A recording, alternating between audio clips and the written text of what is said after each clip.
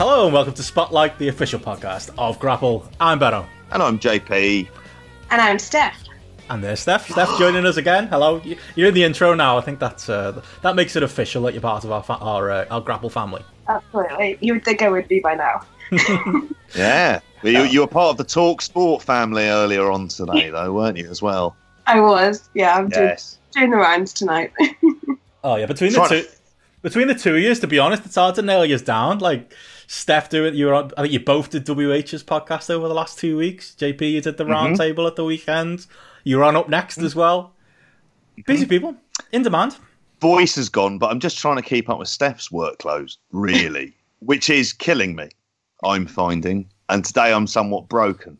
But yeah, it was great fun. Really good fun. The AEW roundtable was, there was a point when my internet froze and it came back when the internet came back.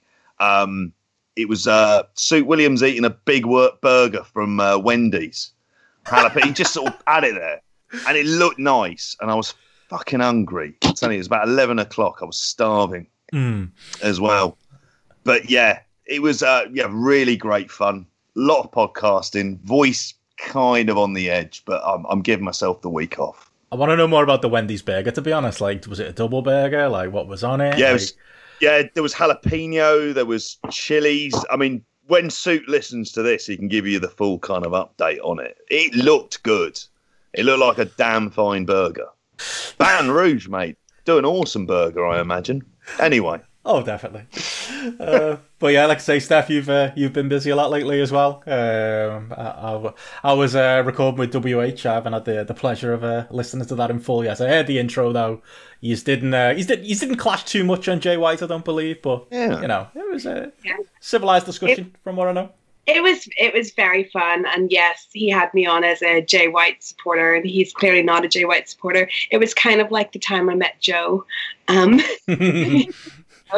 Discussing that, but I think we did pretty well together, and I feel like he's another person I've secretly turned into being a Jay White supporter. He did like him when he was a young lion. I think he just doesn't like the Switchblade character, but it'll grow on him, and absence makes the heart grow fonder. Apparently. He was wearing a nifty BLM t-shirt this week. Oh, there you go, yeah. He's a good guy. On Strong, so fair play to him. I don't want to break his character, but he's a good lad. Yeah, he was rocking that t-shirt on the USA shows. He used to have a great t-shirt back in the day when he was on tour with the kind of, it was just with a fern on the front of it. I don't know what it was. And it just said Jay White, but the fern was black. I thought it was cool. Was it one of your many t-shirts that got stolen in Oberhausen, JP, or... It didn't, but thanks for bringing that up. I like to remind you, any possible. Bitter about it's the Shibata one now. that really fucking rankles, and the passport at the time. But that's going to be pretty much redundant by the end of the year anyway, isn't it? So, politics. If there's some guy walking around pretending to be you with your passport and your Shibata t-shirt. Yes.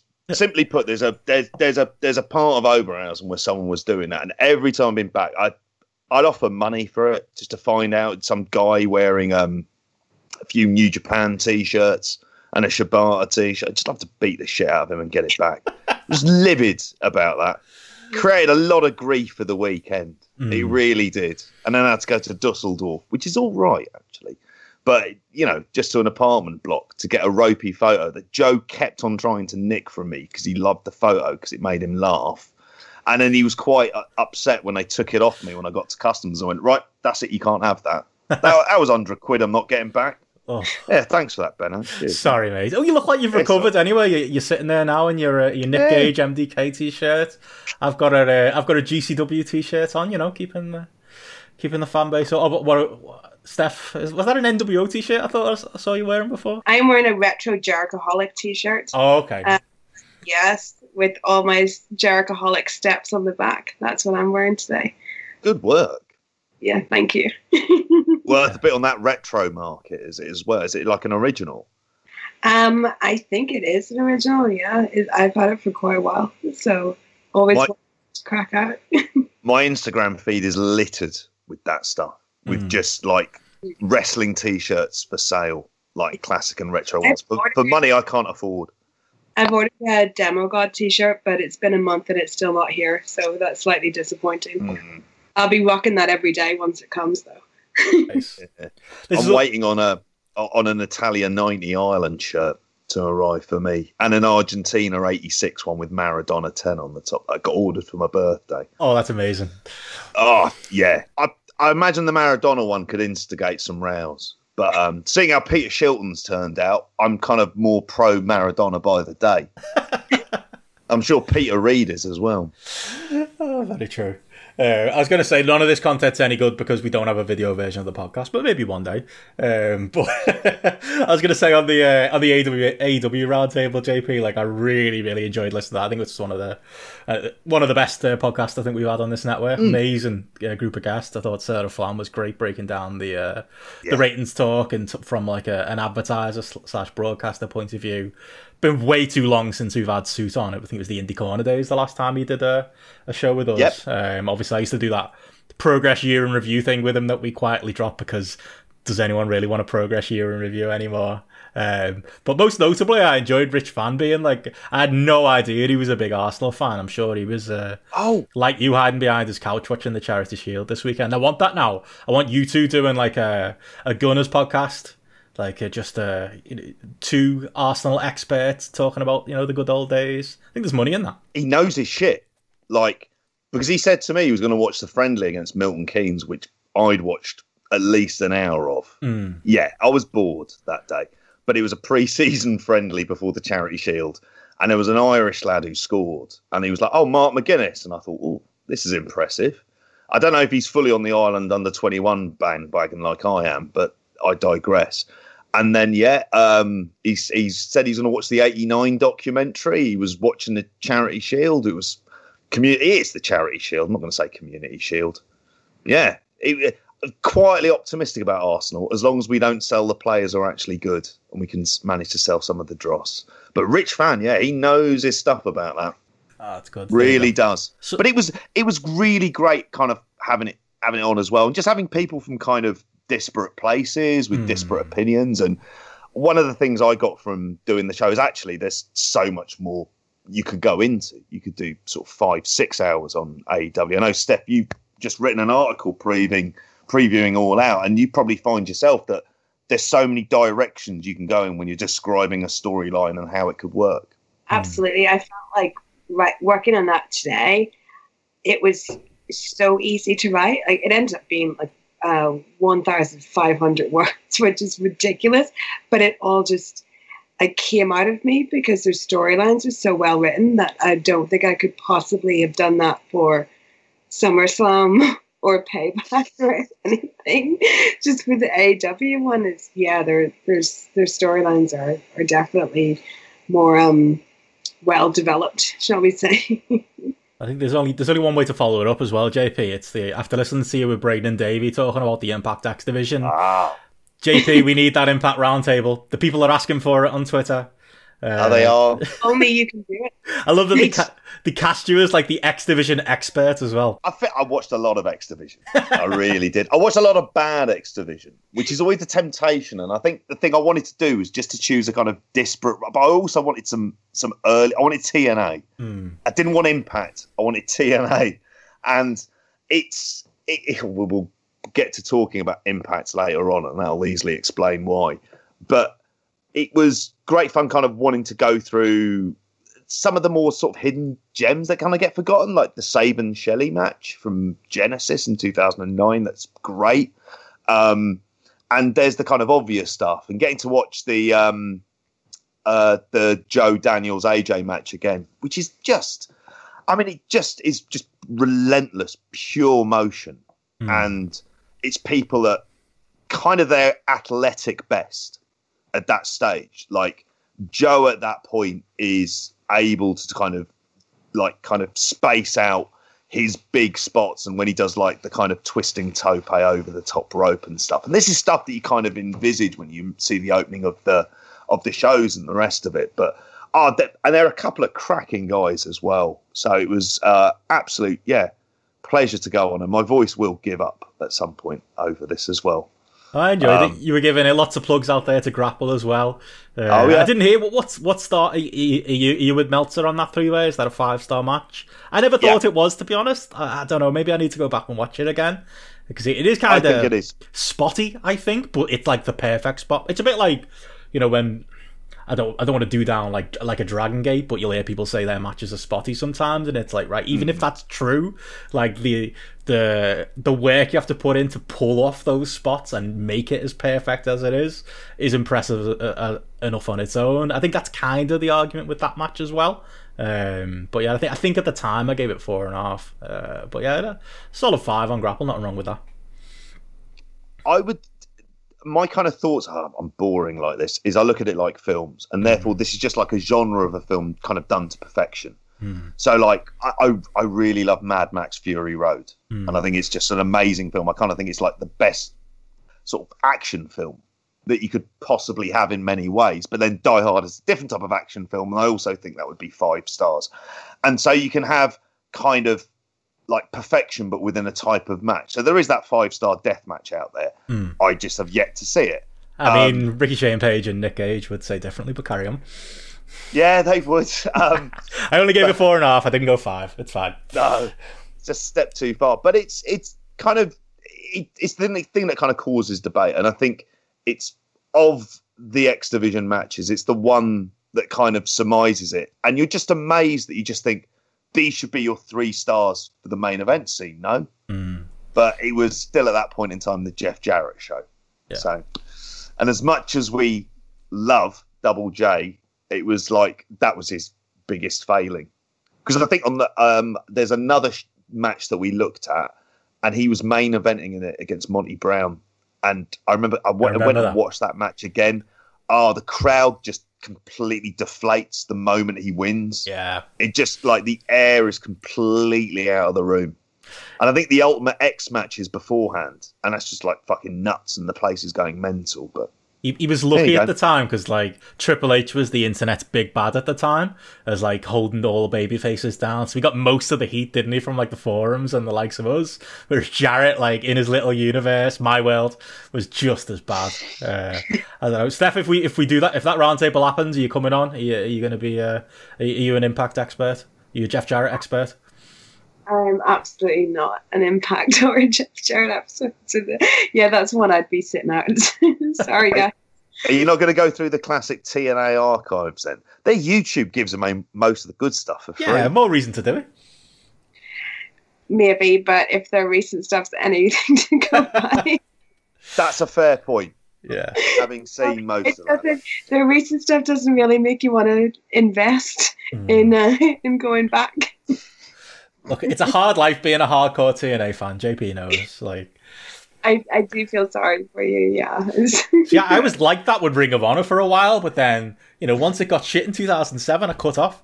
Like, I've got no attachment to these Jay Lethal years or the HD Net years and stuff. I could walk away. JP just keeps going back. That's the difference. It's bad. It feels. I don't want to make light of it, but it just feels like a very bad relationship that I've got myself into with this program.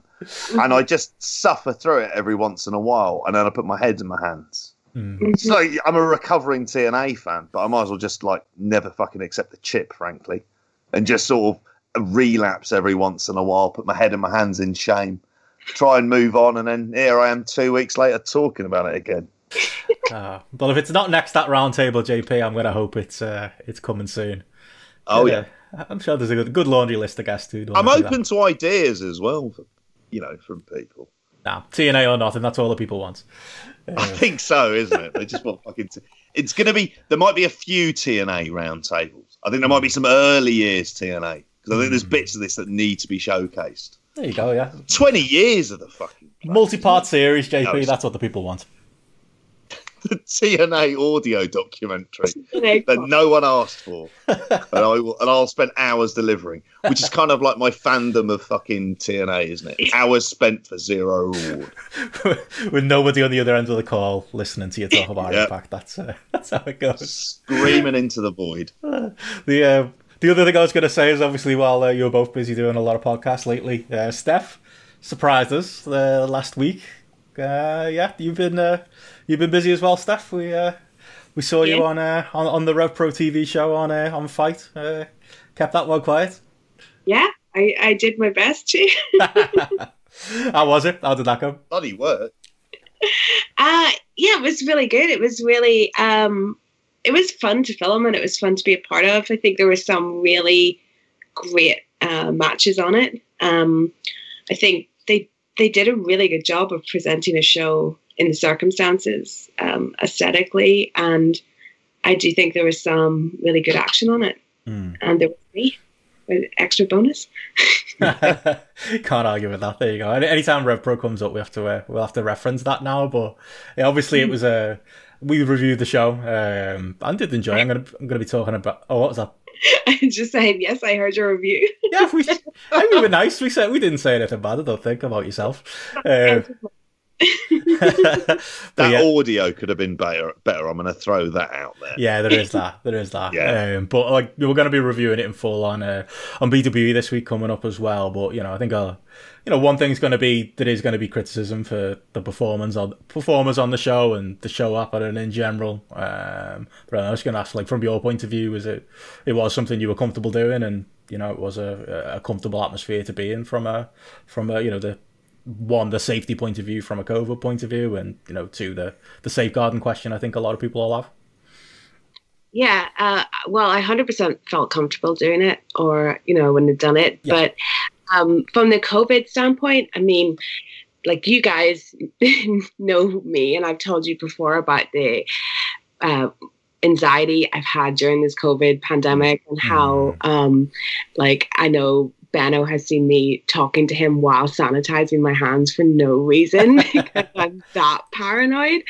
So as far as, like, from a COVID standpoint, I felt totally safe, which is something totally unexpected for me. And we did get COVID tests, and we were all just kept together. So anyone that thinks we didn't get COVID tests, like, we did, that actually happened. As far as, like, from safeguarding, I mean, I felt totally safe, and I felt like there would never be a problem, and there's definitely people there you can speak to, as well. Like, everyone there is very open, and I think people, people that don't know Andy and were annoyed at him maybe not giving them all the rules and regulations out there that they wanted.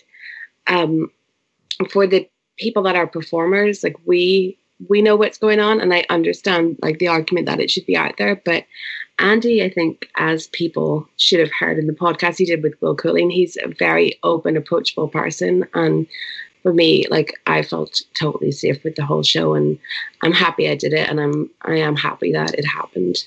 No, and there'll be another one in 2 weeks. Yeah, that's it. Yeah, they've got going to be a regular thing, it looks like. Are we allowed to call you Steph Pro yet? I think that's the main thing JP wants to know, because we want to title this episode. We're always after good ideas, aren't we, JP? I wish you think of something better than Steph Pro, though, because that could be pro anything. Rev Steph? Rev Chase? Does Rev Steph work? It's not as cool as Rev Joe. No, it's not. I just like feel bad for you guys because you ousted you ousted Joe for being ousted. We chased them off. Push back on that. Then you got infiltrated by another person. Can't get away from the place, can we? We have no choice. It will always be covered, like it or not. It's just a long contract dispute, like Brock Lesnar. That's what it is. Grapple Garrett wasn't paying Joe the big bucks. He stepped away for a while, and he's just seeing if anyone can fill his shoes. But I would say, like, anyone that doesn't or didn't want to watch the show for their own reasons, like, I totally understand that. But as far as for people that worked on the show, we can all make our own decisions and make up our own minds about it. And I don't think ever coming after anyone that worked on the show, especially certain people, is ever a good thing to do. Yeah. Yeah. Yeah, that's it. It's kind of what we talked about, wasn't it, last week, JP? With, Yeah. again, totally understand that people didn't even listen to our review, to be honest. It's kind of one of the reasons we left it to the end. I know it's a sore subject for a lot of people, and it's something we went back and forth on, and we weren't entirely positive on, like some of the fact that, some of the safeguarding stuff isn't out there public, and the fact that maybe the show was running, and we were vocal about that, but I think it's a difficult one, and I totally understand why some wouldn't want to hear that or watch it. I think a lot of the conversation just went elsewhere. Discord, Facebook. It was just a case where the conversation's being shut down, so people just decided simply not to engage with it there, and that's going to happen whether it's the chat on Fight or anywhere else. That's it's. You just move people onto different social media platforms. Oh, that chat room was quite busy on Fight. I did see someone asking if you'd marry them, Steph. I don't know if you wanted to throw that answer out or what, but there was a lot of there's a lot of activity in that Fight chat. Oh dear! Ask him how much money he's got before I answer that. fair point of view. Was it T Khan? Yeah, I hear he's quite rich. I'll marry him. Oh, me too. I don't know, JP, if he's heard any of this podcast over the last 2 years, though, we're done for. Then again, maybe if you listen to your round table, maybe we'll be all good. Yeah, there is a point where, if he went back, I wonder what these archives are like. It's like, well we're fucked. I'll never live down literally the first episode of this podcast on Grapple when Gareth put his trust in us was just a big Tone Blanks Dogs flag. Sorry, Gareth. and ending with "Come on, ye black and tans" and Martin Brennan at the end of it as well. Problematic from beginning to end, JP. That's the Grapple story. Martin Brennan is a national hero. Should make a comeback. That's what we called the episode as well, Martin Brennan. Bloody hell. Are we still here? Anyway, we'll move on swiftly before Gareth sacks us like he did Joe. Only messing there. Gareth's still on holiday. Hopefully he'll be back with us next week. But I did want to mention there, I alluded to Brock Lesnar there, but before we get into we've got a heavy section of reviews this week. Firstly, the New Japan Jingu Stadium show, the AEW Dynamite, Payback. Got a good documentary review coming up later for fans of David Arquette, and there'll be some Impact talk. Last 3 minutes, something like that. JP, we'll sort it out. It's what it deserves. but before we get there, it has broken tonight. So I don't know if it's even a story at this point. We're in Brock Lesnar contract negotiation season once again. I suppose there's a headline there because according to PW Insider, he is completely out of contract. Therefore, WWE have pulled his merchandise off WWE.com. He is not a WWE employee right now. There's been lots of fantasy booking I've noticed on Twitter already of where's he going to end up. Maybe he could go back to New Japan. Remember that was great last time. Let's do that again. He could go to AEW, wrestle a load of lads who are half his size. To be fair, actually a lot of his best matches came with lads half his size, but maybe we could redo the Moxley feud. Do you give any legs to this story again, or are we just at that time, JP, where it's just going to be a case of you'll maybe do like the chat with Big Tone at some point, drive his price up, but we all know where he's going to end up. We all know WrestleMania next year, heel Roman Reigns, babyface Brock Lesnar. It's probably coming. Yeah, I mean, in a kind of non-COVID world, he'd be going to a Jacksonville Jaguars game, wouldn't he? He'd be in a box there. He'd just be like, no, I'm just here watching a game, which would be great. Realistically, he's done this before. Vince will pay to stop him from going to AEW. I actually think if he wasn't going to go there, the most likely place is weirdly somewhere like Rising in Japan, because I could see him doing MMA, not wanting to get steroid tested. That doesn't happen with Rising. I'm not sure if it happens with Bellator, but Bellator's on kind of shaky ground. So in MMA terms, he's kind of left with just UFC. Now, there's a money fight there, but is it which would just be Stipe versus Brock, which I imagine Stipe Miocic would absolutely love. And so I think that would be a much more likely route for him to go down than ending up in AEW. In my head, he's coming out. Arguably, if they had big screens up, he should be doing the countdown to the Fulham Arsenal game on the opening day of the season, because that'd be a hell of a way to introduce him. Like, I don't know. I mean, as an Arsenal fan, I'd be worried if you saw on the big screen a picture of Brock Lesnar come in and he just, like, I don't know. You'd sort out all your defensive roles, JP, Fulham. to be fair. Like, imagine him as a centre-back, it'd work. Oh, fuck yeah. Even if he was on the touchline looking at you, that'd be something.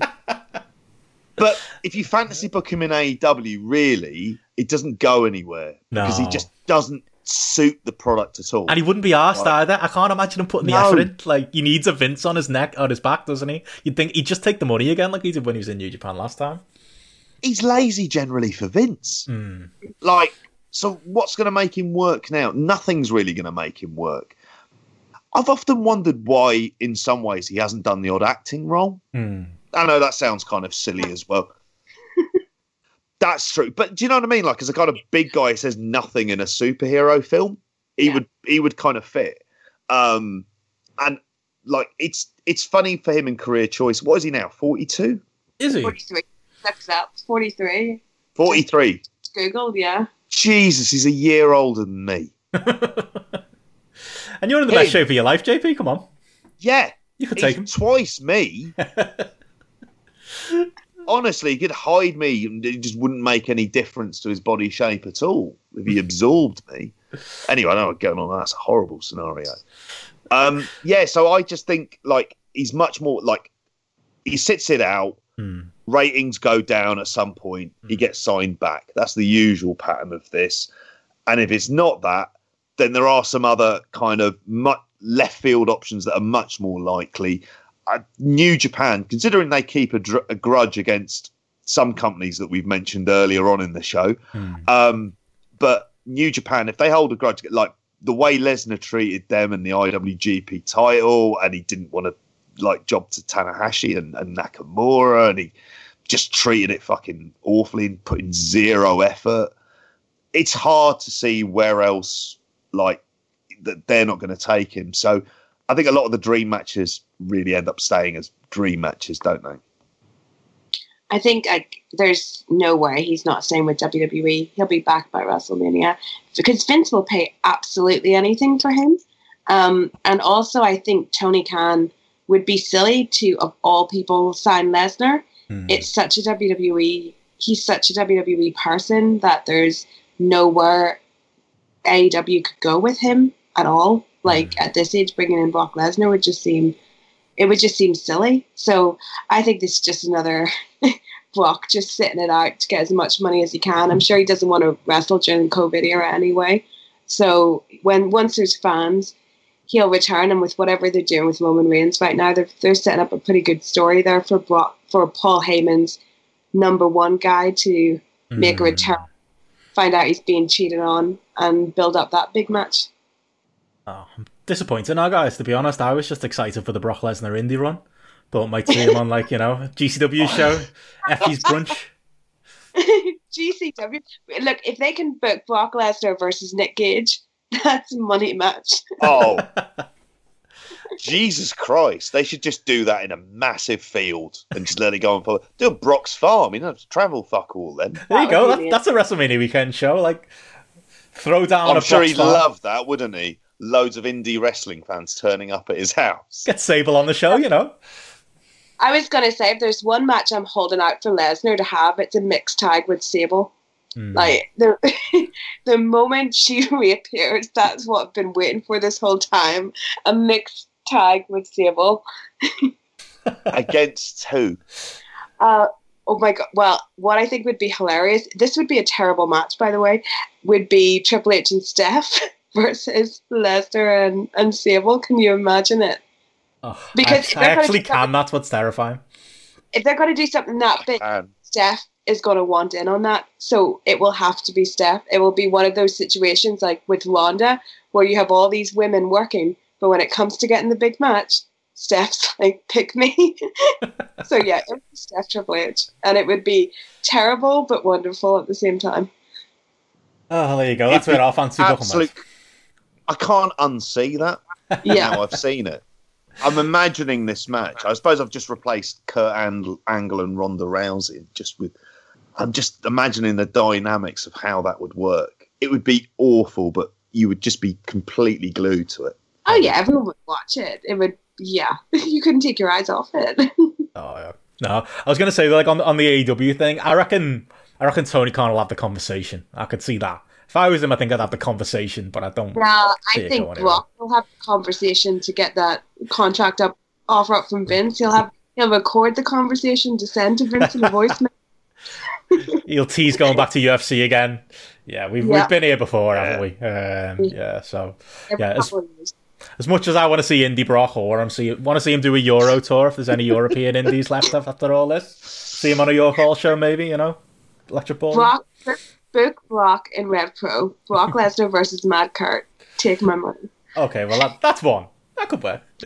But yeah, I think the most likely scenario is he does end up back in WWE. But yeah, we've been here before. Let's see if they do throw us any curveballs. I was going to say, actually, on that indie point of view, that is another news story that dropped this week. Like, briefly, JP, did you see that the GCW are looking to bring their WrestleMania weekender back in October? They're doing the collective shows that were planned for Mania weekend. Effie's Big Day Brunch, the Janela show. There's a freelance show in there, Black Label Pro, Shimmer, Bloodsport, Paradigm Pro Wrestling. Basically the full slate of Mania weekend shows. They're doing them in October in Indianapolis. Friday, October the 9th it is, through to the Sunday.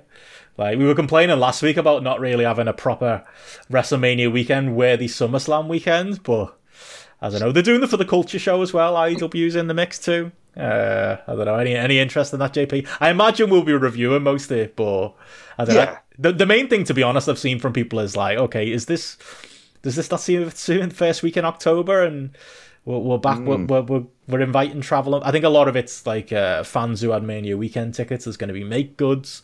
And you're probably going to get a lot of people from traveling far out to come to it. I don't know how wise a decision it is.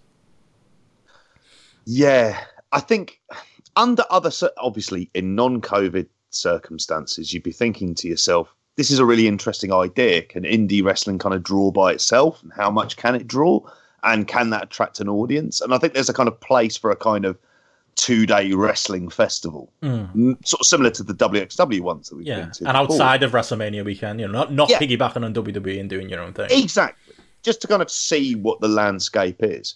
I think, unfortunately, it's just the time. It's far too soon, and we're September, so it's ridiculous. It's going to be far too soon. Like, what is the venue that they're in? Is it all outdoors? The Marion County Fairgrounds, so you would imagine so. I don't know. I mean, a big bloody marquee. Yeah. October. I mean, I don't know that much about the weather in Indianapolis at that time of year, but it's October.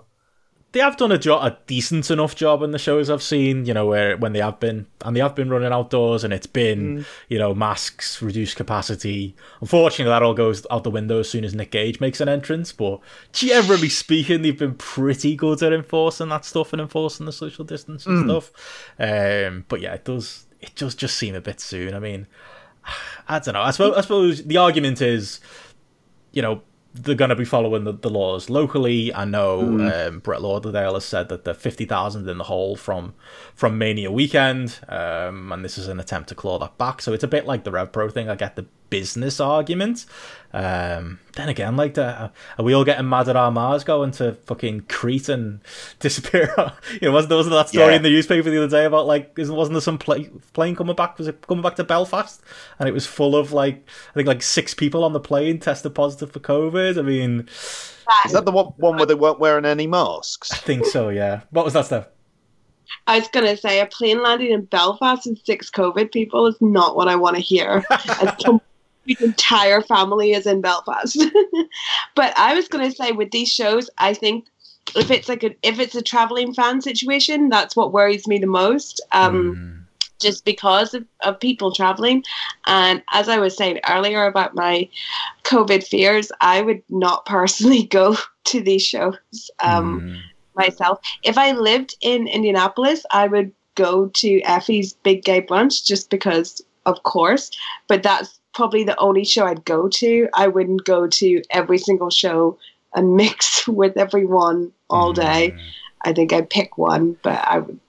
Yeah, I think it's too soon for this. I don't know. Maybe they should have waited till like Christmas time, done an indie Christmas event or something. Yeah, and it's weird it being Indianapolis as well, because as much as I'm like, is it a good idea having loads of people fly out and travel out to Indianapolis? Are people actually going to even do that, like, outside of a Mania weekend? Is that... Are people up for that? Indianapolis? I think they've got a show there starting next month, and they just said it works, and it was a place where they're quite happy to run. Not really... And again, I suppose you can't really... Can you do New York? I know their cases have gone down again now, but like that's probably expensive to do. Probably just... They'd be allowed to. Yeah, there's that too. They probably shouldn't be allowed to do this. But maybe that's part of the reason. But they've been doing it now for a while. Yeah. And the individual shows have been okay. I mean... Yeah. It's just a lot, isn't it? Them and lots of people coming. I think it's... Yeah, traveling's what worries me the most in life right now. Even tube or bus, not even talking about plane. You one of them people all masked up? You got like those visors that they wear in the hairdressers and stuff, or have you not even gone that far? I've not even gone on a tube or bus. Wow. So I'm on there like, if I can't walk to it, I'm not going. I've taken a few taxis though, and even that makes me worried, you know. But yeah, I'm not getting on the tube still. It's probably a good way to live. On that note, by the way, the COVID test I had last week, it did come back negative. It was just a bit of man flu / cold I had. So I'm alive, everyone. So at least about 3 a.m. they notified you, wasn't it? They did, yeah. Dude, it's quite quick, to be honest. Like the first test came in with just over 24 hours. That one was closer to 48, but yeah, 3 a.m. I got a text through. So yeah, just working overtime. I had one a few months ago, and they notified me in about 6 hours. Well, that quick. So rapid testing indeed. I teach, so I'm going into the Lions Den next week. Oh no!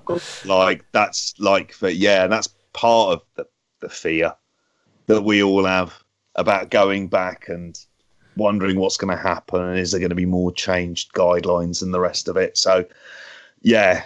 I'm planning on having a cheeky COVID test before I go back. Are the kids going to be wearing masks in the classroom? That one is a bone of contention, but I think that is going to be allowed because I think my sons get to do that, and they're back on Friday, and we have been told that we can as well. But and at the same time, it's bubbles and everything else, which is kind of similar to what you had.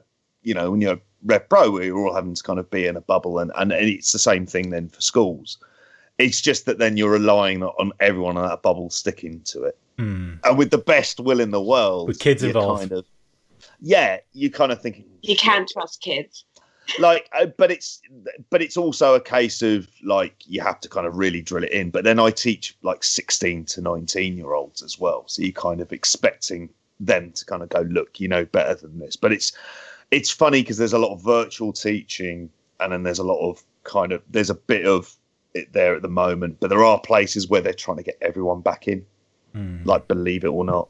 So it's terrifying, and we've got the Eaton Honey Monster leading the crusade, or is he back working? I don't know. So I thought I'd throw some political content in there because that gobshite's disappeared again. And you're not talking about Joe, by the way, when you say the gobshite's disappeared. No, very much. I'm the Joe spirit animal is coming through on the Boris Johnson bullshitter front. Poll rating sinking, thank fuck. And we got a no deal Brexit to look forward to. Let's hope they sink even further, and the same happens to the cunts in America as well. But yeah. On the GCW front, if when you've got that clown running your country, I don't know. I probably understand why shows like this are able to happen right now. But I suppose at least we'll probably review it, JP, from the safety of our couches at home. At least there'll be that. Well, maybe some of it, not all of it. I enjoyed that Black Label Pro show that we watched. I thought that was really good. Okay, promotion to watch. I'm kind of game. There's enough good talent out there that you're going to pick and choose the cards, but I think there's enough good indie talent out there to get some decent cards together that I'd be interested in seeing. I guess we'll see how that all comes together and if it is WrestleMania worthy. But yeah, let's get to the shows we're going to review. I don't know, guys. We've got New Japan to talk, AEW to talk, WWE to talk, and that Arquette documentary to talk as well. I suppose we started with WWE last week, so we start with some New Japan. That's why we got you on, Steph. You're the New Japan expert. We rein in when we want to have a deep dive on New Japan. This being their first, apparently their first outdoor stadium show in 19 years. 19 years. I didn't realise that at all. Like I think it's because I think of remember that one in the rain where it was Minoru Suzuki and Okada, but that wasn't a New Japan show, was it? That was Suzuki's own show. Because that was a great visual. We didn't quite get that here, but yeah, that was shocking to me, to be honest. And if anything, it made for... I thought the presentation was great here. Like, I was worried about it, mainly based on those King of Pro Wrestling shows earlier in the week where they first introduced the press here to cheer system they've been trialing the last week or so. But even that I don't think distracted really. I thought it looked really good in the stadium. Thought obviously the fans were all spaced out, but it made for a great visual. English commentary was back. I know that's not for everyone, but like I was made up to have Kevin Kelly especially back in the booth with Chris Charlton there. I think it was flawless. It was more flawless. To be honest, it felt like they were probably using the same technology we use for our Twitch streams, JP, but they pulled it off. There wasn't really any hiccups there. And all in all, it kind of, I think all the pieces came together for this to be a really enjoyable show at a time when New Japan needed it. Didn't manage to watch it live myself, but I know you were up early in the morning on Saturday watching this one, Steph.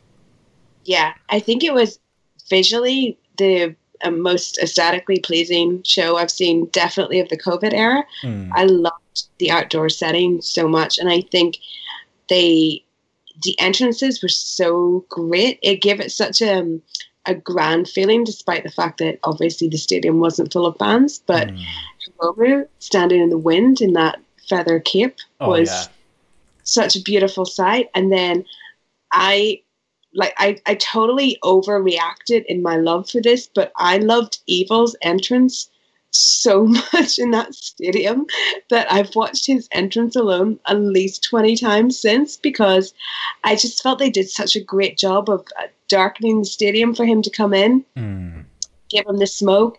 It was so good. It was better than any Outdoor Mania Undertaker entrance that WWE have ever done. Like, whoever did the lighting for that should be commended, because Evil did not lose any of his goth power by entering in a stadium where there was still some light there. But overall, the show, it went so fast.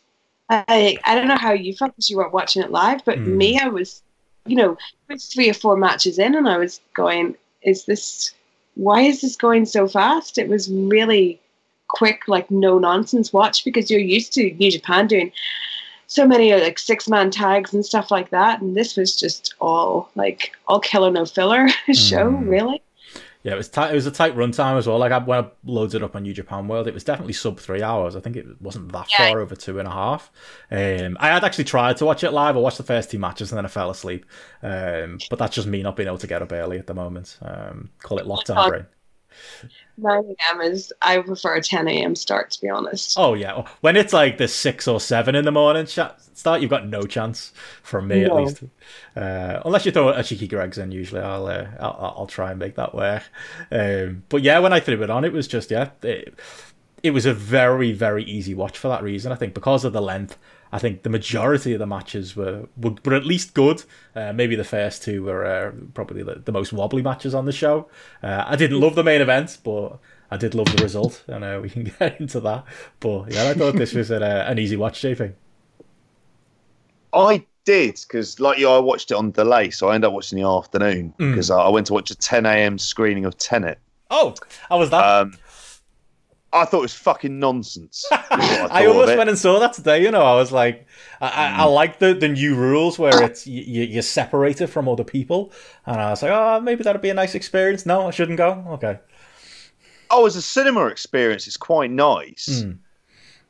I have convinced myself. I'm sorry, I know it's got nothing to do with New Japan. Halfway through, I convinced myself that I'd gone deaf because I'm not sure that I could hear a word that Robert Pattinson said. I didn't know if it was the cinema, and my boys had gone to see it with their mum when they were on holiday, and I'd spoken to her, and I was like, "Did you hear it?" And she was like, "Yeah." I was like, "Right, am I going deaf?" And then I read stuff online about it. It's just like a bad filmmaker has tried to remake Inception, but for a fucking load of money. I don't even know where to begin with it, really. It's bollocks. I will go that far. Joe had very strong opinions because I think I went to The View and he went to the Curzon, and The View's half the price. So I think there was like a legitimate bit of anger about, right, I've gone and travelled into town for this, whereas I walked to a View, which is about half an hour away. So I didn't watch this, and I did think after about 2 hours, 15 minutes, I thought, well, I wish I'd watched that fucking New Japan show. I thought partly the main event, I just thought, I'm gonna wait my time. But when I did get round to seeing it, it's kind of similar to what Steph said. I thought it was a step in the right direction for them. I thought there was a lot more clarity to this show than what there'd been in other shows. And on the whole, I was generally happy about the kind of direction. And it kind of made sense that I kind of looked at the evil runners. He tried all cheating and it's not worked. So he's going to have to actually improve in order to get to that level. That's not going to work for him to be a champion. It kind of worked once, but it's not going to work again. In the way they do that kind of long-term story about the possible evolution of how they get to be at the top spot. But like the stuff you said about the visuals, I thought the visuals are really good. 2.5 hour shows. We're going to talk about this with Payback. I'm really in favour of those. Like I don't see a problem with those. I think 2.5 hour is kind of like feels like the optimum length. Don't waste it watching Tenet. Watch this instead. Definitely see that. But it's like on the whole, there was nothing really like blow away for me in terms of match quality, and that's still the thing that I'm not seeing from these big New Japan shows that I like. Yeah, I mean, I can see that. I mean, I struggle to go over 4 stars in this empty arena period as it is. And yeah, I mean, I'm just looking through my grapple ratings on the show. I think I gave a lot of 3.75s out for Takahashi Ishimori. The tag I gave that as well. And Minoru Suzuki and Shingo as well. I think I gave 3.75 as well. Nothing ever quite breaks 4. I think is probably the rule of the empty arena setting. But I don't know. I thought there was at least a consistency here with this. Main events aside, I don't know if Steph's going to have different views than us on this. I don't know. Would you describe Evil's title run, JP, as is it the Tenet of New Japan? Is Tenet the Evil's title run of Christopher Nolan films? Is that what it is? Oh, like if you're thinking of Ghetto as Nolan, and where does Evil fit in this canon? Yeah, because if you're thinking of Okada as what, either the Dark Knight trilogy. Really thinking him and Tanahashi. Is it? Because that makes me think like Jay White is kind of like what, The Prestige, or Dunkirk. I don't know. Yeah, that will make sense. Potentially. Steph's shaking her head. Are you disgusted? I don't know enough about Christopher Nolan movies to be offended, so I assume I'm meant to be. Dark Knight, maybe? That's a Nolan film, isn't it? It could be Dark Knight. The Joker? I think that's very Jay White.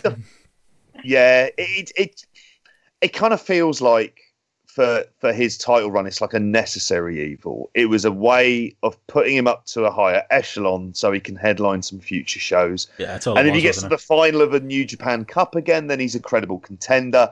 If he does well in the G1, he's credible in all of those matches. And at least then it might give them another bit of a draw on a card where somebody thinks there's a good chance of him beating any of the top liners. I just like. I have seen good Evil matches. There have been Evil matches I really like. I mean, I think particularly against Kota Ibushi is one that sticks out. I think from a G1, and an Okada match as well. I think the one that was it the one that he won. I think that was just like a really good match. So it's there. It's just for me, he's going to need to step away from that top line because I think there's also the whole Bullet Club Bullet Club factions that are kind of developing where there's almost feels like there's three leaders, three figureheads of it. And where does that whole thing go? So I think there's a whole him and his stable and storyline stuff to happen with him before he gets back anywhere near the kind of title picture. But I'd also say it's pretty inoffensive. And we said it before, this is the time to experiment. So why not do it now if you're ever going to do that? And the good thing is the experiment's over, so yes. Sorry, Stan. I think you've been higher on this Evil run than the rest of us. No, I haven't. I'm not high on it at all. However, I don't think it was an experiment at all. I think it's like clear that this is all Gato's plan has always been, but we kind of just missed the middle of the story because of COVID. Which. When they put the title on Evil, my first thought was this is some kind of COVID like shocker thing. And then when you kind of learned that it wasn't, like for example, even Jericho said about Gato telling him Evil was going to be like his next guy. It's like, okay. So then I was completely shocked at this show when Evil dropped the title so fast that now I just feel like I thought I knew what the story was. Like originally I was shocked. Then I thought, okay, I know what the story's going to be. It's going to be Evil is champion. But now it's been hot-shotted off him. So now I'm just back to complete confusion at what they're doing. But I really don't know where he's going with this. Where I want him to go is Hiromu being the savior that vanquishes evil. But I'm not sure if that's where that's going either. I think you may be getting that in the mid card, maybe a Wrestle Kingdom. I could see. I still think Wrestle Kingdom right now. I still think it could lead to Evil Naito again or Evil Sonata, but that wouldn't be the main event. But perhaps they move the title off him in order to put Sonata as the person that's going to feud with him. I was very confused when Evil dropped that title because it just happened so fast. But I do think that even if you had Evil booked to win, I think once you decided to put the match in a baseball stadium, there's no way you can have Naito winning at the end with fireworks going off. That was the visual that you wanted. I'm not even a Naito fan, but I can imagine every single Naito fan like this is. It's as if Gato, he has to always think, all right, we're going to give the Naito fans like something, like they always have to get like a little slither of something. So he gets like the Wrestle Kingdom win and then nothing happens. And then you can just imagine him sitting booking this thinking, oh God, it's in a baseball stadium. Yeah, I have to give it to Naito. We'll give him that. And then he'll get nothing else for another like 2 years. He'll lose the belt like, pretty soon. Yeah. I did wonder though, Steph, is it good confused or bad confused? I actually think it was kind of bad confused because usually with Gato's booking, I think I just have like so much faith in it, but it always seems to make sense. And then because I felt the evil thing didn't make sense, but then I was convinced that it does make sense.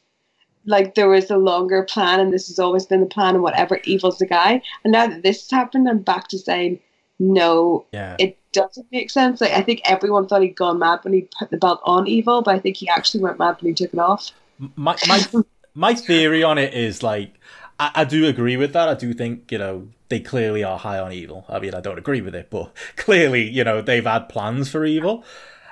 I do think though that maybe something like this was coming, but not exactly this. I'm still of the mind that if Kenta and Jay White were in the country, I don't think Evil would have had this mini run as the top guy. I think to what you said before, JP, it's at the end of it's a bit like what AEW have done. AEW have been running in circles really and avoiding doing big angles, at least for the majority of the pandemic, kind of hoping we can pull the trigger on a lot of stuff once we're back. And, obviously that's maybe slowly coming now, but, that's been the idea. And I think that was it with New Japan. It was like, well, what can we do? We can experiment. We can play around with stuff. Evil's a guy that we really like and we want to get over. Like you said, JP, a little couple month run with the title will establish him at a certain level. That means, okay, going forward, yeah, he's not the top guy, but he can, headline odd shows here and there and have that extra bit of credibility. I just think there's truth to maybe both sides of that story. I think that's maybe what we've seen play out. I don't think he's going to be figured into anything major at Wrestle Kingdom unless we do get a big, grudge match near-ish the top of the card with either, Hiromu or Sanada. But I think that's all this was, really. And I wonder, it's hard to judge Gedo in New Japan because they don't often, make decisions on the fly, but I wonder if, the idea that perhaps, foreign wrestlers are going to start being able to come back to Japan. They may well have Kenta and Jay White back soon. Maybe that informed. If they don't know when they're getting them back, then it's so hard to book because you can even look at that.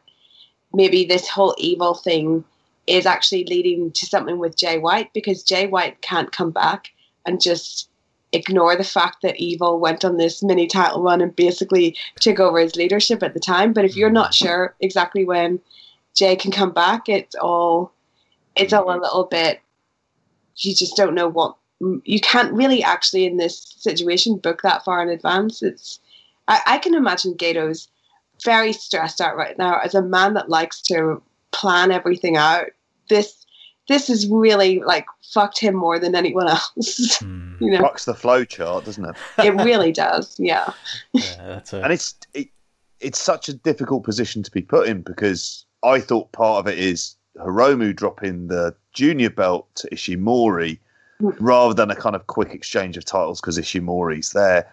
It seemed like also a way of taking Hiromu out of the juniors. Yeah, I was really happy when Hiromu lost. It was the only time I've ever been happy for him to lose because that junior title, when you have it and it previously happened with Ospreay, it becomes kind of an albatross around you to move on, and he needed to shed that. So I'm 100% thinking Hiromu's going to have an epic G1 run. I'm not saying he's going to win, but I think he's going to be in it, and I think he's going to have an amazing run now that he shed that. Yeah, he's got to be, considering like the amount of people who've got available now, considering they've done this and they've dropped the belts. Like if he's not in that G1, like something is sorely wrong. If he's not in that G1, then things truly don't make sense because when you have a guy as popular and great as that, you would not take that belt off him without having the plan for him to no longer be in that division, I think. But yeah, as far as like the show goes, we could talk that match. I assume nobody went higher than me on the main event, 3.25. I went on Grapple for Naito and Evil. You know what? It wasn't better than the first one. Yeah, it wasn't a bad match. It just had that 5-minute pause period, didn't it? While it was absolutely ridiculous in this case as well, where it looked like Naito, I think, was supposed to bump Red Shoes, wasn't he, when he came off the ropes, and Red Shoes kind of was not in position, so instead Evil just grabbed him and threw him at the turnbuckle. I was like, yeah, there you go, there's your ref bump. And then they just went straight into the 5 minutes of interview. I know it paid off a story with LIJ, and they finally unified to get rid of the Bullet Club lads. But I don't know. It's just anytime you have that point in a match, it does take me out of it. But the bits either side of it were fine. Finishing sequence was fine. I'm happy with the result, so I can't complain too loud. But 3.25 for a New Japan main event still isn't giving it a glowing review, I don't think. No, I would have only gone 3, and 0.5 of that or more would have been for Evil's entrance. He did look good in the dark, to be fair. Real King of Darkness. That's fantastic. I know I'm overreacting, but I'll never get over it. Anyone that thinks that The Fiend had an amazing entrance at the Thunderdome, that's nothing compared to Evil walking out in that baseball stadium. Like, that's what I would stand for. Like, especially Dick Togo as well. Yeah. How he was dressed up. It just sort of, there was a wonderfully camp element to that entrance. I think I gave 0.25 extra for the fireworks at the end. Yeah, that was. And the fact that that is a great visual that you use on all of those year in review promo packages that they do. It's something that is such a good thing to do. And I actually think the experiment of them certainly going out to baseball stadiums is well worth continuing if they can get them at a relatively cheap rate. They have to continue with the outdoor shows. Seriously, it looked so good. Yeah. It really did. It's just such a great visual. And if you can get it at a time when you're confident the weather will be all right, yeah, do it. I know Naito said in his interview yesterday that he wants them to do more. He wants them to do like one summer show a year in a baseball stadium, which I'm not really sure how that would work given what their schedule is. But if they could find a way to make maybe a G1 final worth it in a baseball stadium, I think that would be a really cool direction to go in, just to see all those visuals every year. They went to that dome for the Okada-Nakamura match, and they would have done bigger business, but there was a typhoon that day, because I can remember it just pissing down, and it was showing it coming in from one of the sides. I think it was the Seibu Dome they were at. And I didn't know if that often scared them off, because I can imagine the rent in and of itself is pretty prohibitive. And I don't know. This looked like a kind of minor league baseball stadium, maybe, but so they might be cheaper. And they love baseball in Japan. There's nothing to add after that. Not really. Apparently. I think you like football as well, you know. Well, that's WH. WH can tell us. What did you guys think of the mid card? Like I talked about, like this being a consistent show. Just looking at my grapple ratings, as I say, I went 3.75 for Minoru Suzuki and Shingo, which I thought was just a great fight. Taiji Ishimori and Hiromu, same, just a really fun, maybe on the short side, junior match. And I really enjoyed the tag with Zack Sabre and Taichi against Tanahashi and Kota Ibushi in the end of that team. Three very different matches, but three matches that I really enjoyed overall. Yeah, I really enjoyed the Hiromu match so much. I thought it was great. I loved the story that they told with Kota and Tanahashi, and I think that this hearing the English commentary in this really helped to kind of fuller explain the story of what was going on. But it's just a great story, and to see it come to the end, like this whole idea of Kota teaming with his mentor, but now his mentor is old and he's carrying the load and it's getting frustrating. It's just great. And I think it's definitely a good idea to end that tag team, because we kind of need them as single stars now, especially going into the G1. Then Shingo and Minoru Suzuki was just great. And I was surprised at that result as well, them putting the belt on Suzuki. Yeah. I didn't expect that. Every now and then they just decide, you know what, we've got Suzuki knocking around. We might as well. Never title run, why not? You know, we might as well have it. We'll do the little mini Minoru Suzuki push again. That's the thing about Suzuki, though. If I had Suzuki on my roster, I'd be giving him like everything. I'd make him world champion. And they almost sometimes seem to like not resent the fact that they still have Suzuki, but it's as if they know fans love Suzuki. He's great. But really, that's not the image we want to be projecting. So, like, let's try and not give him what we can, and then if sometimes just like throw them a bone with something. But that was a shocking result. But I can only imagine another person that's going to have a great G1 is Shingo, because he did last year as well, and he's definitely a future top guy. He's someone ready to step up, I think. But he's like, he's going to be the. I mean, obviously, he's not exactly young himself, but I think he's got that Ishii role in these G1s going forward, like that dependable guy who's gonna pull out most people's best matches on a given day. Yeah, I'm hyped for him in the G1. It's also a good match to headline possibly some Kurikan shows down the road if you're doing some of those. I think that there's Never belt's always good for that, isn't it? Yeah, it is, and it's kind of the point of having so many belts is they want them to kind of headline these shows. And I was thinking like of the tag division as well, like just put Ishii and Goto together and put them in there against Dangerous Tekkers, and you're going to have, there are possibilities. Like I agree with what Steph said in terms of Ibushi and Tanahashi are kind of too important to have. Oh, that's a Wrestle Kingdom match if I ever saw one. That's where we're going, isn't it? Yeah, that's it. Yeah. Non-COVID, we would love the idea of this, but you've got a limited roster and you haven't got any of your gaijins in there. So you kind of have to make sure that you're kind of dealing with that hand. But yeah, like you guys just said, it makes sense to build towards that at the Dome. I don't know, maybe Tanahashi gets a victory over him in the G1, kind of proving maybe that Tanahashi comes back. Yeah, that's kind of what it has to be. Like with breakup, and it seems like Kota is just really frustrated at Tanahashi for being broken down, but then it has to be Tanahashi that gets that first win over Kota and shows him. Yeah. It's got to be good. When that is the mega powers exploding of New Japan, and it's got to be good. They have been like a bright spot of like these COVID shows, haven't they? Just as a team, they're like playing off each other, the backstage interviews and stuff. Like it's something they've quietly been building towards, and it's only now we're all kind of realizing, oh, that's where it's going. We're clearly getting, probably a match in the G1 and probably a big match at Wrestle Kingdom. But it's smart and it makes sense, isn't it? And it fits in. And the whole evolution of their relationship from Ibushi's kind of hero worship to the hero not living up to it, it all plays in with the kind of longer canon that we go into and that every one of these factions have in their own odd way. And that's part of the overall appeal, isn't it? That even if, like, it's soap opera, and this one is much more of a kind of long-running, slow burn kind of soap opera tale, which is very simple to understand, and you've got two great charismatic personalities in there. That's it. Any other thoughts on those three matches? What you go on Grapple for those three, JP, and the other two, our King of Pro match and our now evently look at Master Wato and the failure.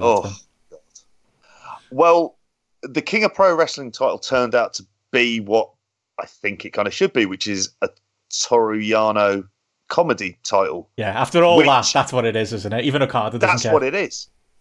But they needed Okada to create it. It's still the bit that's absolute confusion. I think I can remember seeing a tweet from you, Steph, saying the idea of seeing Okada in the second match on a New Japan card is just weird. It is weird. You can't get over it. You can't just think, why are you slumming it with these lads? And I like a Yano comedy match. It absolutely should be on the card. A comedy title for him, fine. Absolutely, why not? He'll turn it into a great gimmick. He'll turn it into part of his entrance. It'll be like the DVDs. It'll just be that type of stuff that he does. And I'm happy with that. But again, why was Okada anywhere near it? Unless they're doing like Okada's not going for the IWGP title. He's feeling down again. He's kind of lost the plot for a bit, which is a storyline they like going back to. I think it was just his baby, wasn't it? That's all it was. He loved this thing for whatever reason. I think it's a bit of that, and I think it's a bit of his real life personality of being goofy, and I think it's also a bit of him himself wanting to alleviate some pressure and not be Okada as we see Okada, not be 5-star in the Tokyo Dome Okada, and wanting to be like, hey guys, chill a bit. I'm gonna do some stuff like this because like a mental break as much as anything. Yeah, I think so. I kind of see. I always see Okada. Sorry, it makes sense. Okada is someone who he's in a way, and this sounds like I'm being really derogatory, but he's like New Japan John Cena, where he's like the guy that he wins a lot. The big difference being that he can actually put on really good matches, but then he's also kind of occupies that role as well of being like the main guy that can then go and do some weird mid-card stuff the way Cena has done before. And it's a terrible comparison, but I know what I mean. Well, he's doing down John here, aren't you? Because he's clearly on a par with Okada. But it's like, yeah, Okada, I think, just wants to be able to not have to carry that burden of being like the John Cena of New Japan. I think he wants to say like, hey, like, let me do some other stuff. Let me explore some of my weird creativity. Like, I can see Okada sitting in the back watching Yano matches, thinking that Yano is having the best time and having a great career and just wanting to get in on that a bit for a while. Yeah, he does love Yano. And it also, having Okada do this is really good because it does prevent that John Cena-ness from happening, because it gives other people the chance to be in the top. So it kind of works out for everyone. But I thought it was just a great swerve to have that it actually, like, everyone's on the internet complaining that Okada is involved in this, and that Okada is gonna, like, it's gonna ruin Okada by having this comedy title. But then of course Yano wins it, because it was always meant to be for Yano.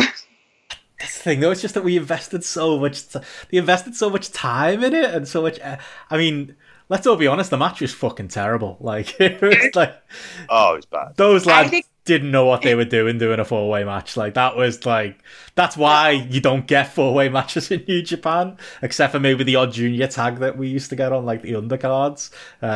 It didn't. I still think it didn't need to happen. I think I mentally had the best way of going about it, because I'm not, like, I love Okada, but I'm not someone that worships at the altar of Okada, if you know what I mean. Like, I'm not someone who holds him up as the highest wrestler in my esteem. So when this whole thing was going on, it's kind of just something that I ignored. Like, okay, Okada's doing that. And I would read people going off on it on Twitter, and I actually just didn't have anything to say about it. So it all kind of, I felt like it all just passed me by. So it never bothered me, never, like, got me worked up. The match was pretty shit. I was just like, okay, well, that's over now, and Yano's got that. It's fine. The world is right. I really think you bring up a really big point about the kind of genuine, if you're the ace of a company, the mental strain and stress that takes, particularly in Japan, where you are the figurehead and the company's fortunes kind of feel like they rely on you, particularly for companies that rely on live attendance, and that there's a really big chance of burnout, and you have to prevent that in some ways. And he'd been at that point for how long? 3 straight years. God, no more than that. Like, you're talking kind of nearly 6 years. And he deserves the right to do a bit of silly nonsense, really, doesn't he? He does. And keeping, it's not only his mental burnout, and I need to stop mentioning Cena, but with what we saw of Cena, it's like, you don't build other stars when you put everything just on one person. So they're also making sure they don't do that as well. And just give Okada, let Okada have a rest. Let Okada go on a little holiday to Yano land for a while, and we'll be fine. Gap year, maybe. Yeah. Look, he had his period with his balloons. He's had enough. I don't know. For me, I just didn't want to see it in New Japan. Like, I thought the King of Pro Wrestling, the matches we had earlier in the week, I think maybe part of it was, the height of the terrible, again, the crowd noise situation. It just made those shows really surreal anyway. And then you've got these weird structured matches with this weird tournament going on. Although I would say, actually, at the stadium, those kind of concerns with that, with like the crowd system, went away a little bit. I think because it was a bit more in the background, that it was a bit more, because the noise kind of dissipated a little bit. It wasn't so bad. But I don't know, it's just come at a weird period in New Japan in general, I think, where there hasn't been a huge amount to get excited about, and then they're doing this as well. But I know, from my point of view, I just hope Okada's got it out of his system, and we can move on to a big G1. I'll take that. If you can't take a bit of weirdness, then New Japan's not for you. There's always going to be something that they do that's just a little bit weird, and we still respect it as the most serious wrestling company. That's what New Japan is. True, it is. It's not like it's 90s all Japan, is it? I mean, Baba wouldn't be going anywhere near this. 1 or 2 lads starting through the crowd, and that's kind of, that's the extent of his wackiness. Sure. I just find it's like, Yano has never bothered me, like the comedy, and maybe we'll get onto it later, but I get proper upset over the Fiend, like upset, angry, physically ill, and it's just the difference in that. And I think it's just because Yano's just some annoying guy that comes around and kind of just fucks with everything, and to me that's totally realistic of people you meet in real life. So I can totally see that if you're making a wrestling company and you want a wide variety of characters representing everything you could encounter in life, you would stick Yano in there. I was to say very, very quickly about the crowd noise. I found it was like when I've watched football on TV, where I knew the crowd noise wasn't real, but it just filled a void where there wasn't any before. And I think I was just kind of grateful that it vaguely sounded like a crowd. Yeah, that's it. I think a bit like what WWE have done with the New Day chants for Big E. Definitely felt that there was some Naito chants, weren't there, in the main event. Sometimes it works, other times it does sound particularly fake. But I didn't mind it in the outdoor stadium. But we are burying the lead. I mean, before we move on from New Japan, I've got to ask, what did we think of Master Wato's big loss against Kanemaru? That's a push that's going nowhere, isn't it? This poor lad. I really feel like they need to hit reset, I think, sooner rather than later, because this gimmick is death. Maybe this is the way it's supposed to be, but God, that poor lad. It is. I think he's perennial loser, like Rocky Yoshihashi. Rocky Maivia, and he's going to turn and become the Watto or something. Yeah, I think this is his Rocky Maivia phase, and he's actually going to one day come out and basically say, fuck you, everyone that mocked me in my blue hair and velvet pants. And then he becomes the Grandmaster, and he's like the most evil bastard you've ever seen. He's the next Minoru Suzuki. This is what I hope is happening. And in 10 years' time, they start going back in those video packages showing him as Master Wato and how he's changed and got embarrassed and angry. Sort of like Naito. Getting annoyed. He's fucking awful. Like, well, it's just that the gimmick, it's bad. He's not awful in and of himself. I remember him as a young boy. The problem is he kind of disappeared off the map when he went to Mexico, didn't he? It didn't feel like he kind of went anywhere, whereas with Hiromi, with Kamatachi, you kind of knew stuff was happening. You knew there was a feud with Dragon Lee and that he was coming on somewhere. But it just didn't, like, with him, it's death, It reminds me somewhat of a kind of Captain New Japan type stuff. Like it's almost too silly and too undercard for it to be serious. And I don't think at the minute they've really got any options to have people like that around. I mean, for people to eat losses, they've got the young boys there who can do that. But for this, they kind of need to think of obviously Roppongi 3K of like giving up the junior belts, so they're going to need some junior teams, and they're going to need some more juniors in and around there, so they're going to need some degree of credibility. So it just makes you wonder, that's all. That's it. But yeah, any closing thoughts on New Japan? Again, I thought, although I've done down a bit of this card, I think overall it was an enjoyable card. Easy enough watch. The most positive I've felt coming out of a New Japan show since. Maybe part of that is the fact that this King of Pro Wrestling stuff is over. But that's just me. But yeah, overall... And it wasn't as bad as what we thought it'd be, was it? Yeah, and the Evil title runs over as well, so maybe that's the other thing that's put me in a good mood. But I don't know, I feel a little bit more positive going into the G1 now. I felt like I needed this show from New Japan, even if, again, there wasn't anything breaking 4 stars. It made me feel like, maybe we will still get some bangers in a G1, and, it's only a couple of weeks away. It's something to look forward to. Obviously, they might just be saving themselves for the G1 as well. It's like, let's keep, just keep your powders dry for the time being, and then, let loose in September. I guess we'll see. But yeah, moving on from New Japan, like we said before, another surprising... I mean, it probably shouldn't be surprising, JP. It turns out that, WWE had another good pay-per-view. 2 weeks in a row. There's nothing surreal about that. Speaking of short shows, Payback was last night, and again, we're in that dangerous predicament where we're going to talk about the show, and Raw is literally going to be airing as we talk. But as we all know, nothing happens on Raw anyway, so nothing's going to ruin this review. But generally, there are things to be negative about, specifically some of the story stuff they decided to insert into Matt Riddle's character, and the main event. It served the purpose, but it was rough watching at certain points. But overall, I actually thought this was a good show from WWE, and if anything, a logically booked one with good decisions up and down the card, from the way they used Keith Lee to the way they used Shayna Baszler. They seem to be, and even, elements of what they did with Roman, although there's still some room for a complaint there. But all in all, I felt like this is one of the strongest booked WWE shows in a long while, and I thought the in-ring was pretty good as well. I know you were up late last night watching this as I was, Steph. Mm-hmm. Yeah, I thought it was a really good show. Actually, it's. I mean, you shouldn't be surprised when they make good decisions, but I was so surprised. I was so surprised about Keith Lee because that was a pretty dominant win. It wasn't just a win; it was a dominant win. I thought the finish of the Shayna Baszler match was one of the coolest finishes I've ever. So great. And I just wondered what's happened that they booked something so well.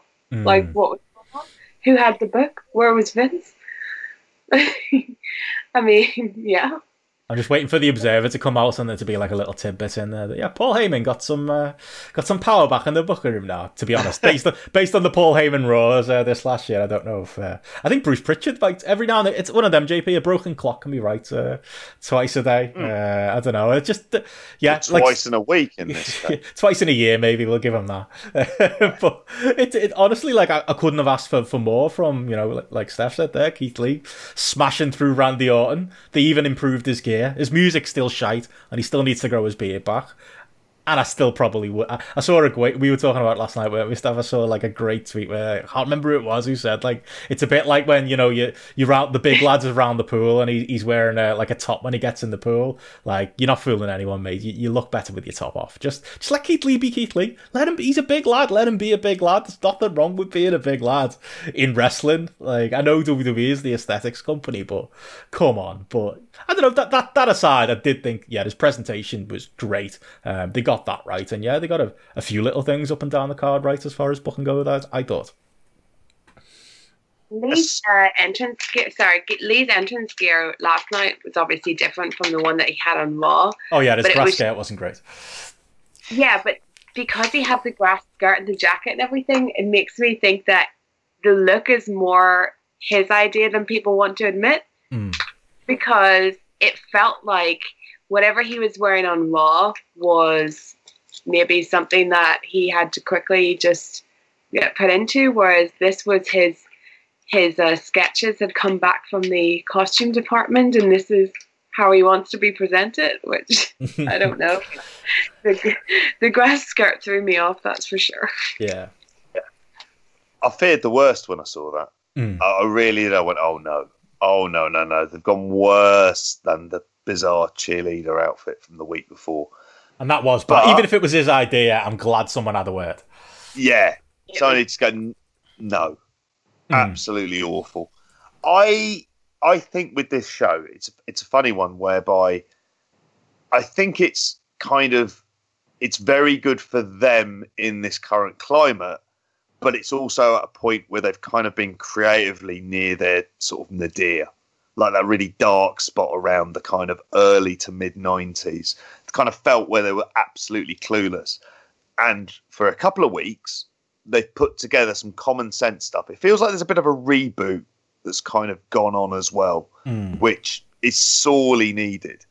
And they've created some stories and some factions, and getting Roman Reigns back at the top of the card, like, and from an in-ring perspective, is sorely needed, because that had just sunk to kind of real WCW levels. Is where that main event scene had gone with The Fiend. And I'm going to say, let's save the rant for Steph on that one.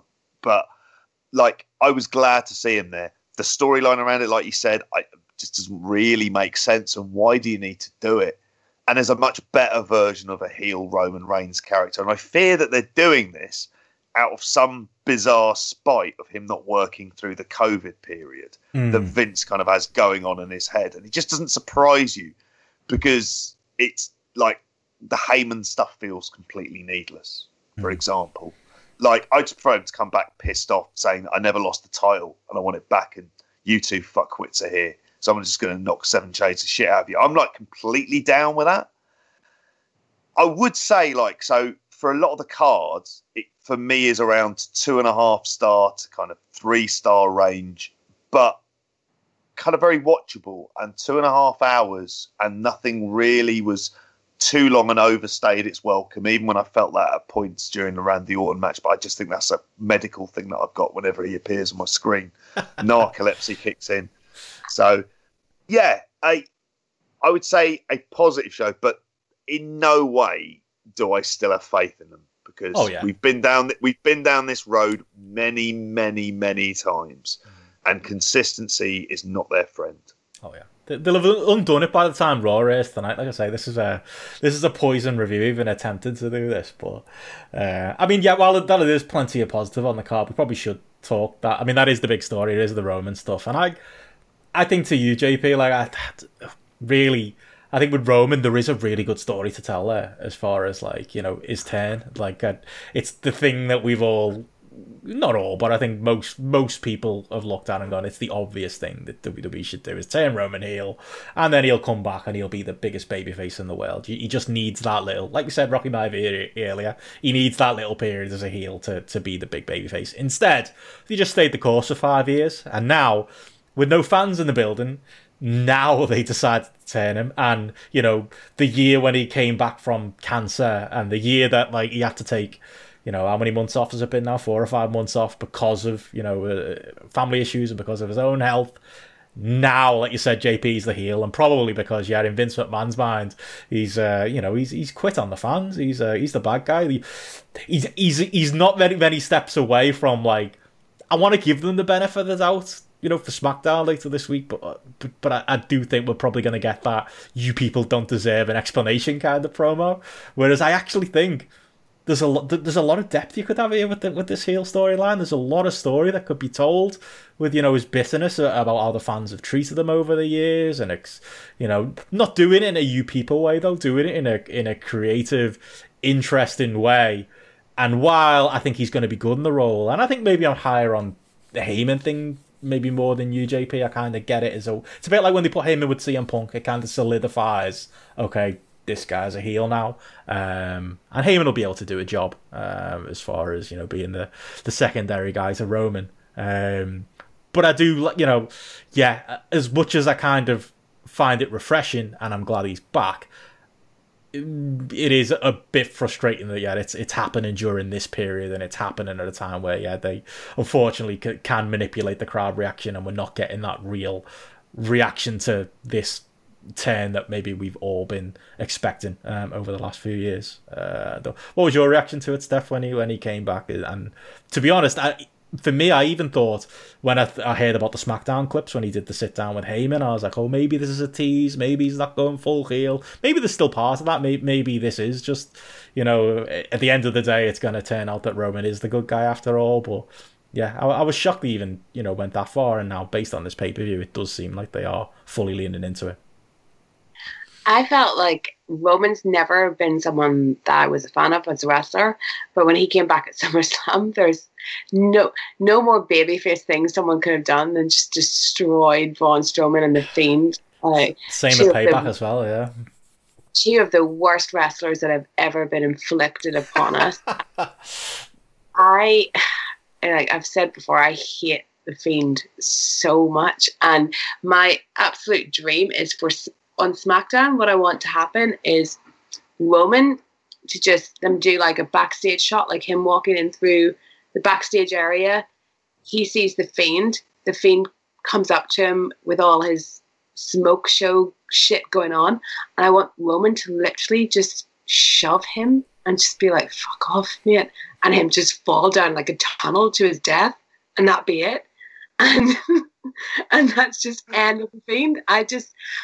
I can't express how much this man annoys me. I was watching SmackDown Live, and you know they had Adam Pearce on it. I have quite a liking for Adam Pearce. Oh, me too. ROH legend. I love the name checking him as well. That he's not just faceless backstage goon. They're very clear to make you know this man is called Adam Pearce. It's been a bit odd.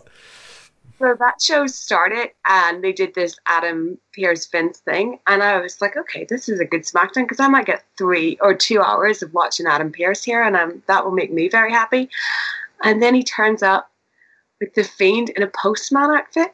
And that was the moment, and I saw people on Twitter being like, that's hilarious. That's what I was just like, this is utter shite. And that I turned it off. I turned it off at the sight of Adam Pearce having to dress up as a postman to go talk to this idiot. It was so bad.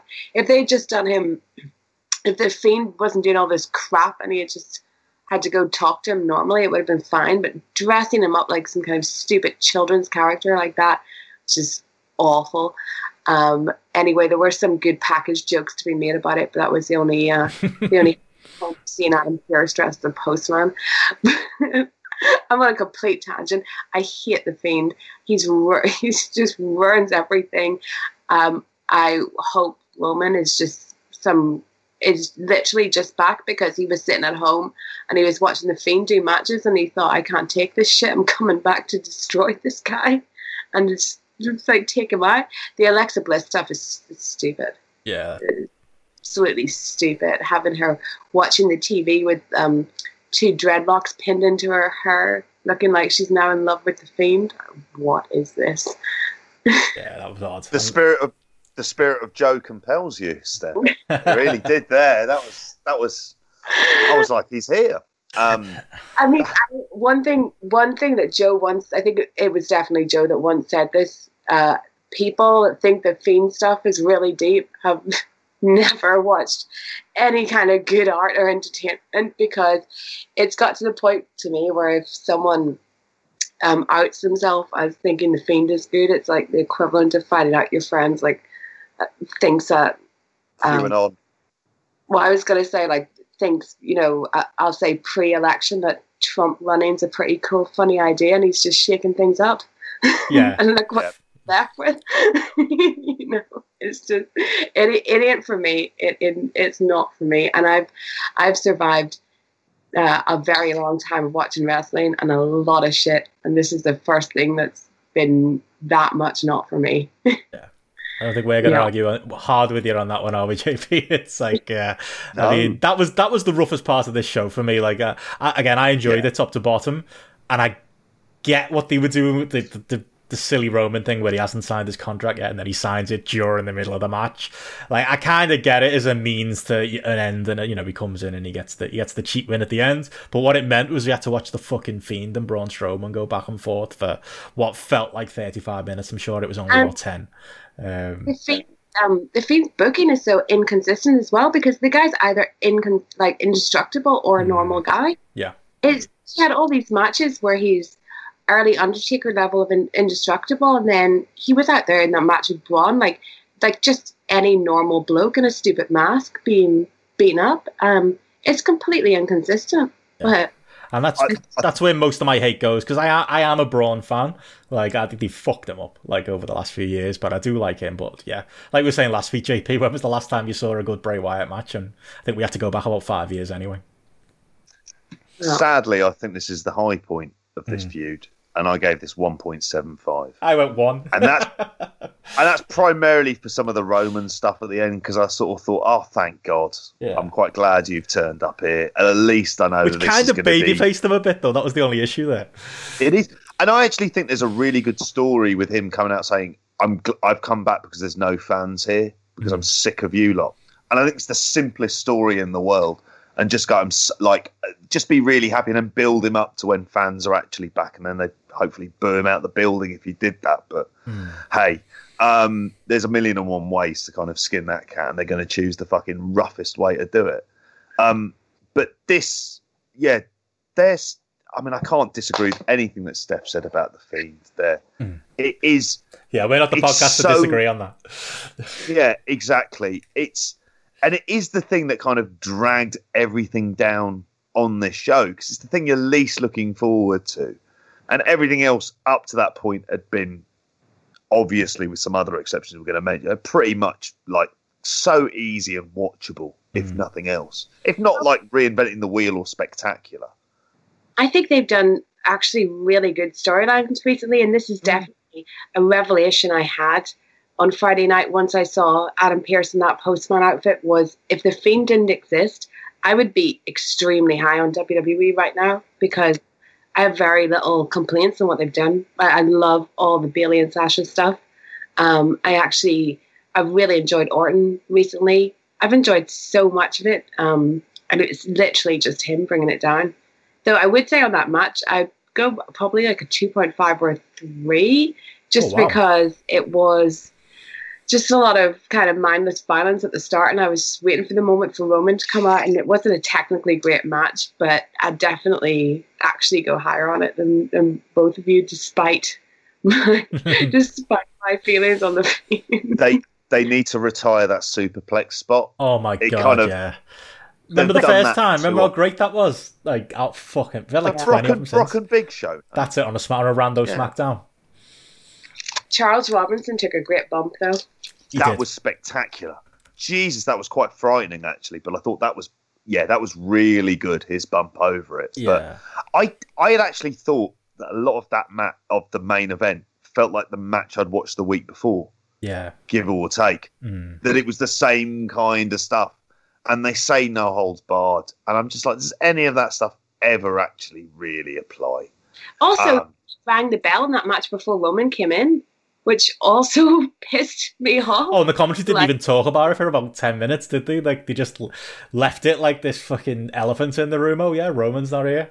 Like, eventually they did address it, but yeah, I feel like there's a guy missing here. Probably bring it up. I don't ring the bell when a guy's still got his ring coat on, and he's been attacked, and your third competitor isn't there yet. It's just making up the rules as you go along. Well, it is WWE after all. That's the story of them, isn't it? Yeah. To me, I think one of the reasons I went one on it just didn't feel like a match. It just felt like a big angle to set up Roman winning at the end, and I think it was effective. If maybe again, it did kind of make Roman come off as more of a babyface than anything. And yeah, I wouldn't be the first to say it, but I would bet if there was a crowd in there, they'd all be cheering Roman anyway at this point. So, maybe actually there's positives to doing the turn here. But I did think, that was kind of the low point of the show. I mean, the high point of the show for me came right before it. These Mysterio boys. Massive fan, me. I love the Mysterio. Like this, I went 3.5, which isn't that high, extremely high rating. But considering this is Dynamite Mysterio as third match, I love this. Him and Ray against Seth and Murphy. Like, it was quite surreal, kind of. Watching the dynamic between the two, like trying to work out, okay, who's gonna be babyface in peril? Is it gonna be Ray or is it gonna be Dominic? And how are they gonna kind of work as a team? And to be honest, that dynamic really worked for me. I thought it was great. It was similar to the singles match last week, except maybe this time, Dominic maybe didn't have quite as much to do. Therefore, the things he did do all came across a lot better. I thought his execution was better here than it was in the Seth match last week, but it felt like another one where like Ray was playing coach and playing dad on the sidelines, just giving him the odd tip and keeping his head where it needed to be. And you had again, and it's 2 weeks in a row here where I'm going to say nice things about Seth Rollins. Seth Rollins was quarterback in the match again and was great at it, and Murphy's very good as well. I went 3.5 on Grapple. Could have easily gone 3.75 again. I really enjoyed this. This for me was the match of the night.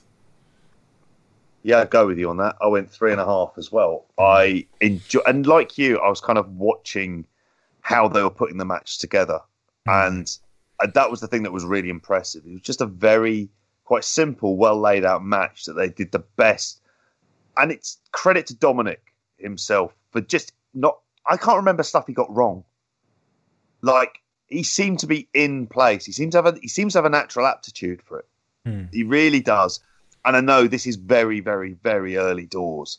And him being in there with his dad really makes sense. Like, I would be keeping them together for as long as humanly possible, because that's kind of the best thing for him. And I like the way they work the finish with the boot to the head to Rollins that takes him out by accident from Murphy. And then, I thought all of that stuff kind of really worked, even though you would say the idea of Dominic Mysterio getting the pin. But do you know he's got a tidy frog splash? Yeah. Like, honestly, like, the stuff he does is good for someone of his experience who really doesn't have any business being there. Yeah, 3.5. And again, Seth Rollins, considering how bad I thought of the eye for an eye match and how shocking that was, the idea that they have turned me around to a relatively minimal degree to actually think this is probably the most fun thing you've got going on at the minute. I didn't see that coming. That's 2020 for you, isn't it? And more positive good booking as well, in that the babyfaces actually went over and the heroes won. Like, again, like you said earlier, Steph, it's the minimum standard, really. I probably shouldn't be shocked, but again, it was another one where I was shocked. I was like, yeah, it was a nice little feel-good moment, a nice result, and yeah, the good guys stood tall, and Seth and Murphy sloped off. All in all, it was just a feel-good segment for me. I don't know where you landed on it, Steph. 3.5 like us? Yeah, I thought it was awesome. Don't you think that Dominic is kind of an indictment of the whole NXT developmental system? Because here's a guy, he's 22, 23. He's going to end up being the youngest guy by far in this roster, considering how long they keep people in NXT. And fair enough, his dad's a wrestler, and I'm sure he's had so much training, but he's so good, and just him getting to skip that system, it's such a reason to make other people skip that system and not stay there so long. That's what I keep thinking when I see him. Like Ray must have put his foot down and saying, my son's not wasting 5 years of his life in NXT. Good on him. There's wrestlers in NXT that could be Dominic's dad. I'm just thinking of what's Punishment Martinez's name? He's 40 now, isn't he? He could easily be Dominic's dad. Yeah. But I just think back to especially in the 90s, Attitude Era, I think back to The Rock when he was young, and how you're never going to get that again if there's NXT. You're never going to get that young guy doing it so young. You're never going to get Randy Orton again, being the youngest champion and everything he did when he was young. This is all never going to happen again because of the NXT system, and Dominic's kind of proof that maybe that's not the best way to do things. Maybe it's not. Maybe you need to stick a young guy on the roster and see what he can do, and have some youth in there so everyone's not mid-30s. But it's not a meritocracy, and that's the problem, isn't it? They vote it's like you've got to have tenure in NXT before you can graduate, for the most part, rather than choosing someone and going, this person's got it, we need to just move them up to the main roster.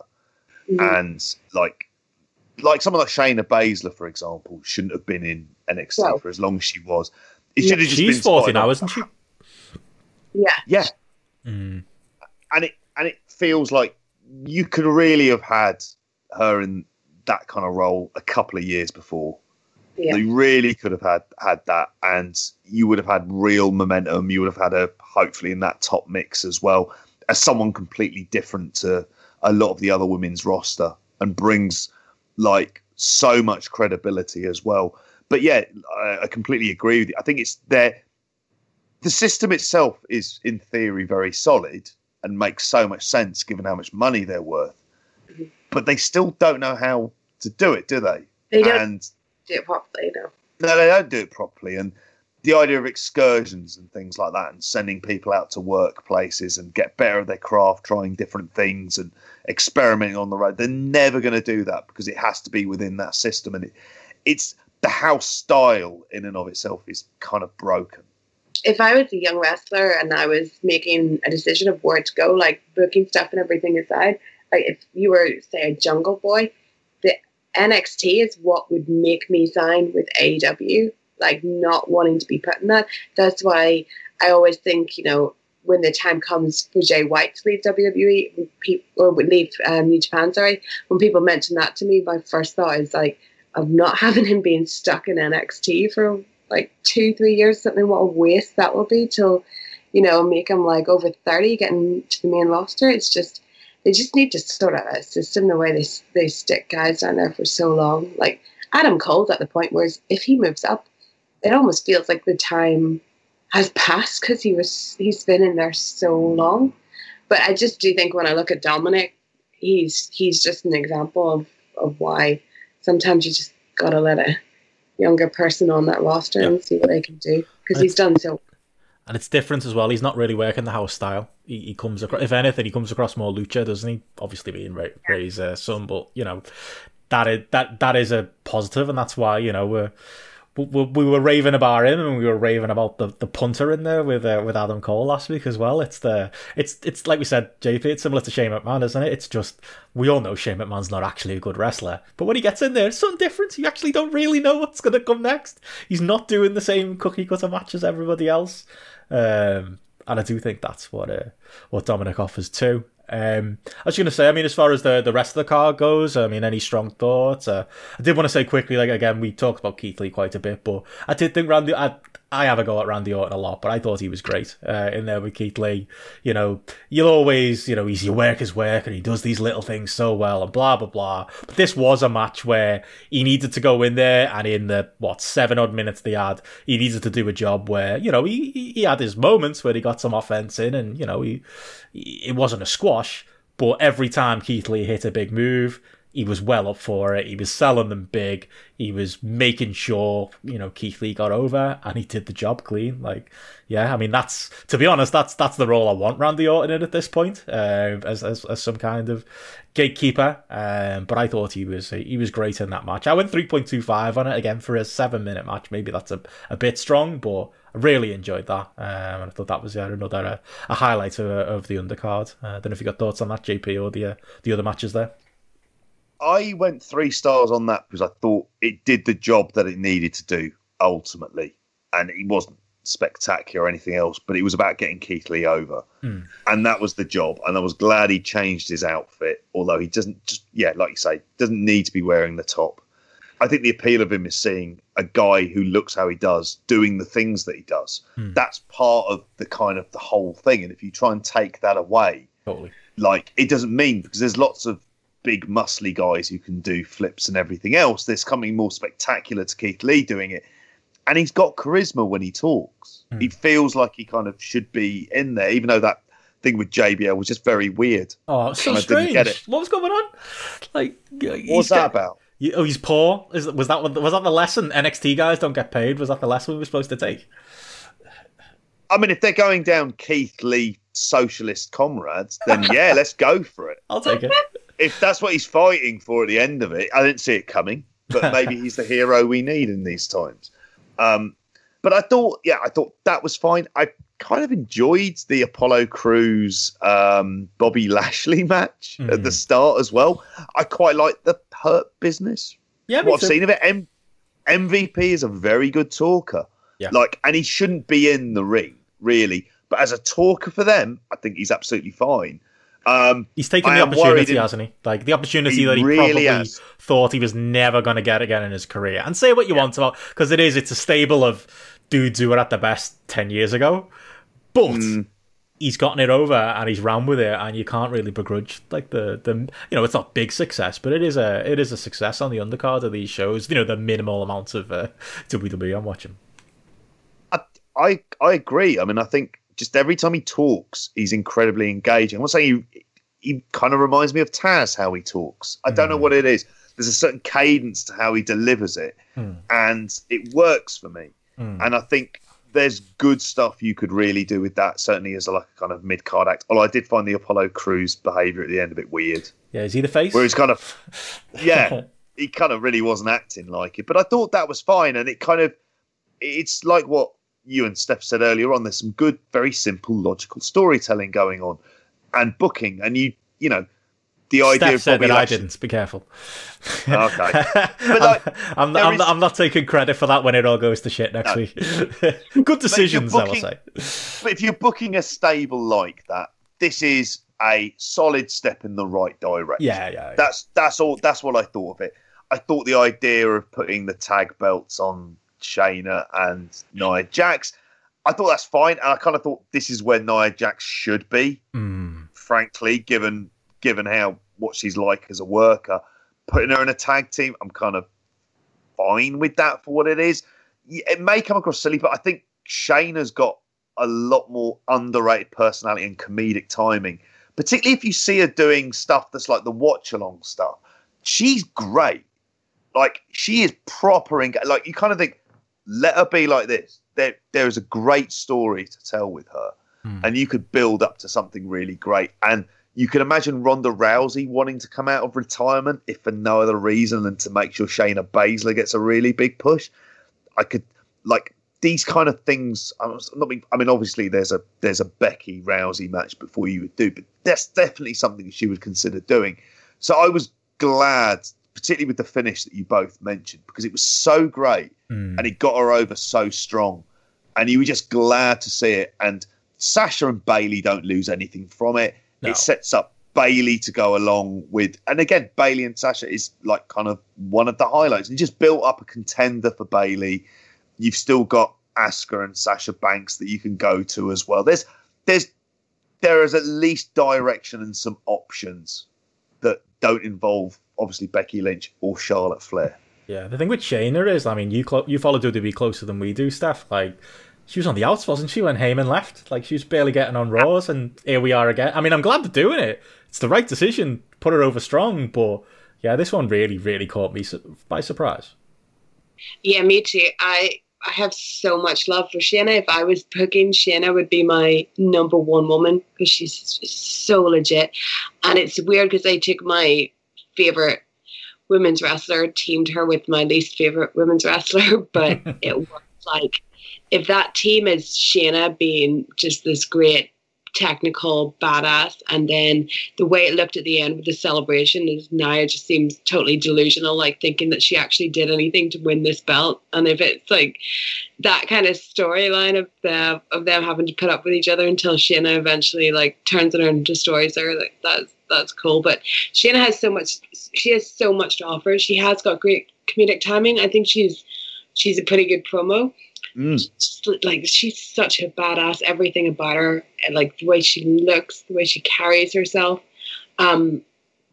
She's just so the type of woman that they never really book, because she's just a woman that doesn't care about anything but being a badass that could kill anyone, and I love it.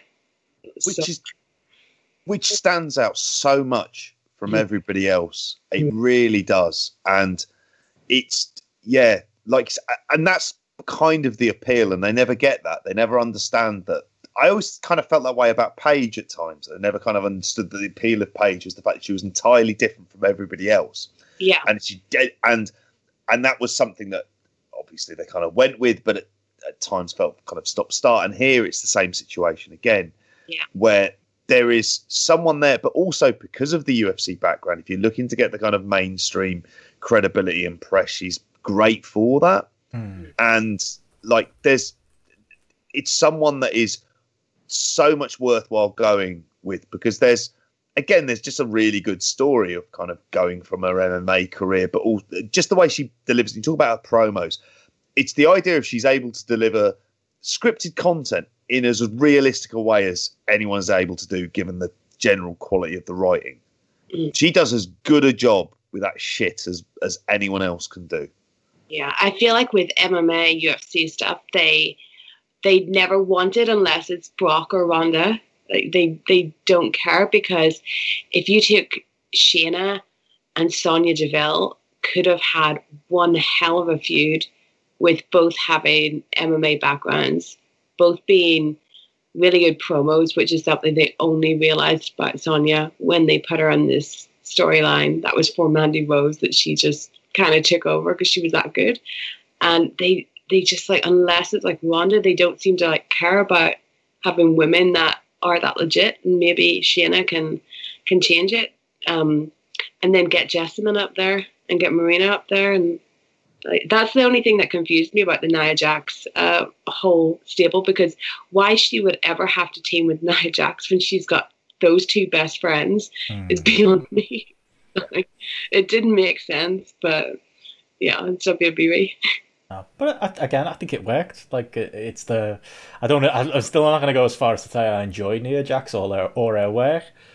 But as a Road Warriors type tag team, I could see it, having legs, at least for a short period. But yeah, I think I'd take, one of the MMA girls instead in that place. But again, another positive that. I think it was good that they put her over strong. And similar in the undercard, Big E beating Sheamus. That's another one where the pessimist in me, if I was putting a bet on, it's like when I do my WrestleMania bets once a year, I've kind of stopped the last couple of years. But you've always got to consider, doesn't matter what makes logical sense here, what would Vince McMahon do? And Sheamus has always been one of his favourites, so it wouldn't have shocked me to see, Big E maybe not go over quite as strong as he did. But that was another one where, Big E's clearly someone on the rise. Sheamus is clearly someone who's had his day, and they put the right man over in a solid, big, beefy, big lads match. I gave that a 3.25 as well. Good enough, and he had a good sign, I think, going forward for Big E. I think there's clearly more you can do with Big E than they've done so far in his WWE career. Honestly, they should be thinking Mania for him. Wow. That's what. Well, when you think of the other options that they've got and the time it'd take to build someone up, I think they should go with this because, and this is, I know the talking smack stuff and anything else, like that stuff again, particularly within the kind of cultural zeitgeist that we're in at the moment, is incredibly important. And it's kind of the stuff that really hits a raw nerve about this. And I remember hearing Dave Meltzer talk about, is it Andreas Hale who wrote about this as well. And I highly recommend what he said about it. But I think for this is the kind of thing where there is genuine crowd engagement for Big E. He delivers a promo. Is he the greatest in the ring? No. But my God, we've been talking about The Fiend and fucking Braun Strowman, and there is other assorted shite they've put in there. And there is no real good reason that he shouldn't be in there ahead of them. Because at least he's engaging and charismatic. I think of my kids, when they were little, when I would tell you about this, 5 years ago, 6 years ago for them, New Day was the thing. New Day was the thing that got appealing to them because it was kind of so silly and wacky, and they were fun and engaging and colourful characters and kind of easy to understand, but at the same time they were being themselves. They were just being like kind of ultra geeks in whatever way, and it worked out brilliantly for them. And like you say, for this match, like this is the good common sense step, and this is the way they need to build it. And you can put roadblocks in the way, but ultimately to do a story like this justice, and I know it appears to be kind of close to the Kofi one, but the Kofi one they kind of lucked into, really, didn't they? It was like they didn't really want to do that. Here, you put some proper forethought into that, you've got a big match. And again, will it please a lot of kind of hardcore internet fans? Possibly not, but I really can't see the kind of I can't see any good logical objections not to, but for no other reason than he's fresh at the top of the scene. Totally. The match was fine as well. I went 3 stars on that. Like I say, he's not a great worker, is he? I agree with everything JP just said. Like what I was saying with Shayna, if I had my own promotion and you presented me with Big E, he'd be one of my top guys. I never understand how they booked him. So if this is his chance to make it, yeah, go for it. We've heaped a fair amount of plays on WWE. Now comes the section of the show where I think we have to have a reality check. The other match we haven't talked about, Matt Riddle and King Corbin. I saw King Corbin make that tweet about Riddle, about him letting his family down, I think was the word, alluding to basically the speaking out allegations that came out about Riddle, and using them in storyline. If that wasn't bad enough, then we had a backstage interview where it was brought up again and then hammered home by commentary that King Corbin had said that Riddle had let his family down. And at the crux of that issue, what you're saying is Riddle let his family down because he has a sexual assault allegation against them. That's basically where we are, and we're using it to, 1, give it heel heat, and 2, give Matt Riddle sympathy. We've been pretty vocal on this show about Riddle and the fact that there's been no real WWE action with Riddle, and even if you're somebody who is willing to give the benefit of the doubt or is wanting to block out reality and enjoy Matt Riddle in WWE, you can't when they're making, as people have said, this stuff canon. I thought it was absolutely gross and there's just no need for it, JP. I think they've done a lot of repellent things. Storyline wise, this is seriously up there. This is absolutely disgusting. Spoken a lot about fan protest and other stuff like that. These are your kind of reasons. And one of the thoughts I had is, if they're doing this now for Riddle, how seriously they're taking this. Ultimately is what you end up thinking. If this is worthy of a storyline for them, and we're kind of used to them using wrestlers' real lives, Jeff Hardy being the kind of prime example of someone they love to go back to for that, but in their really quite horrible, demeaning way of. But in this case, this is so far beyond the pale. It's absolutely fucking disgusting to do, to work it into a storyline. It makes me wonder about what happens with the other allegations and how they've treated those. It makes me wonder about NXT UK.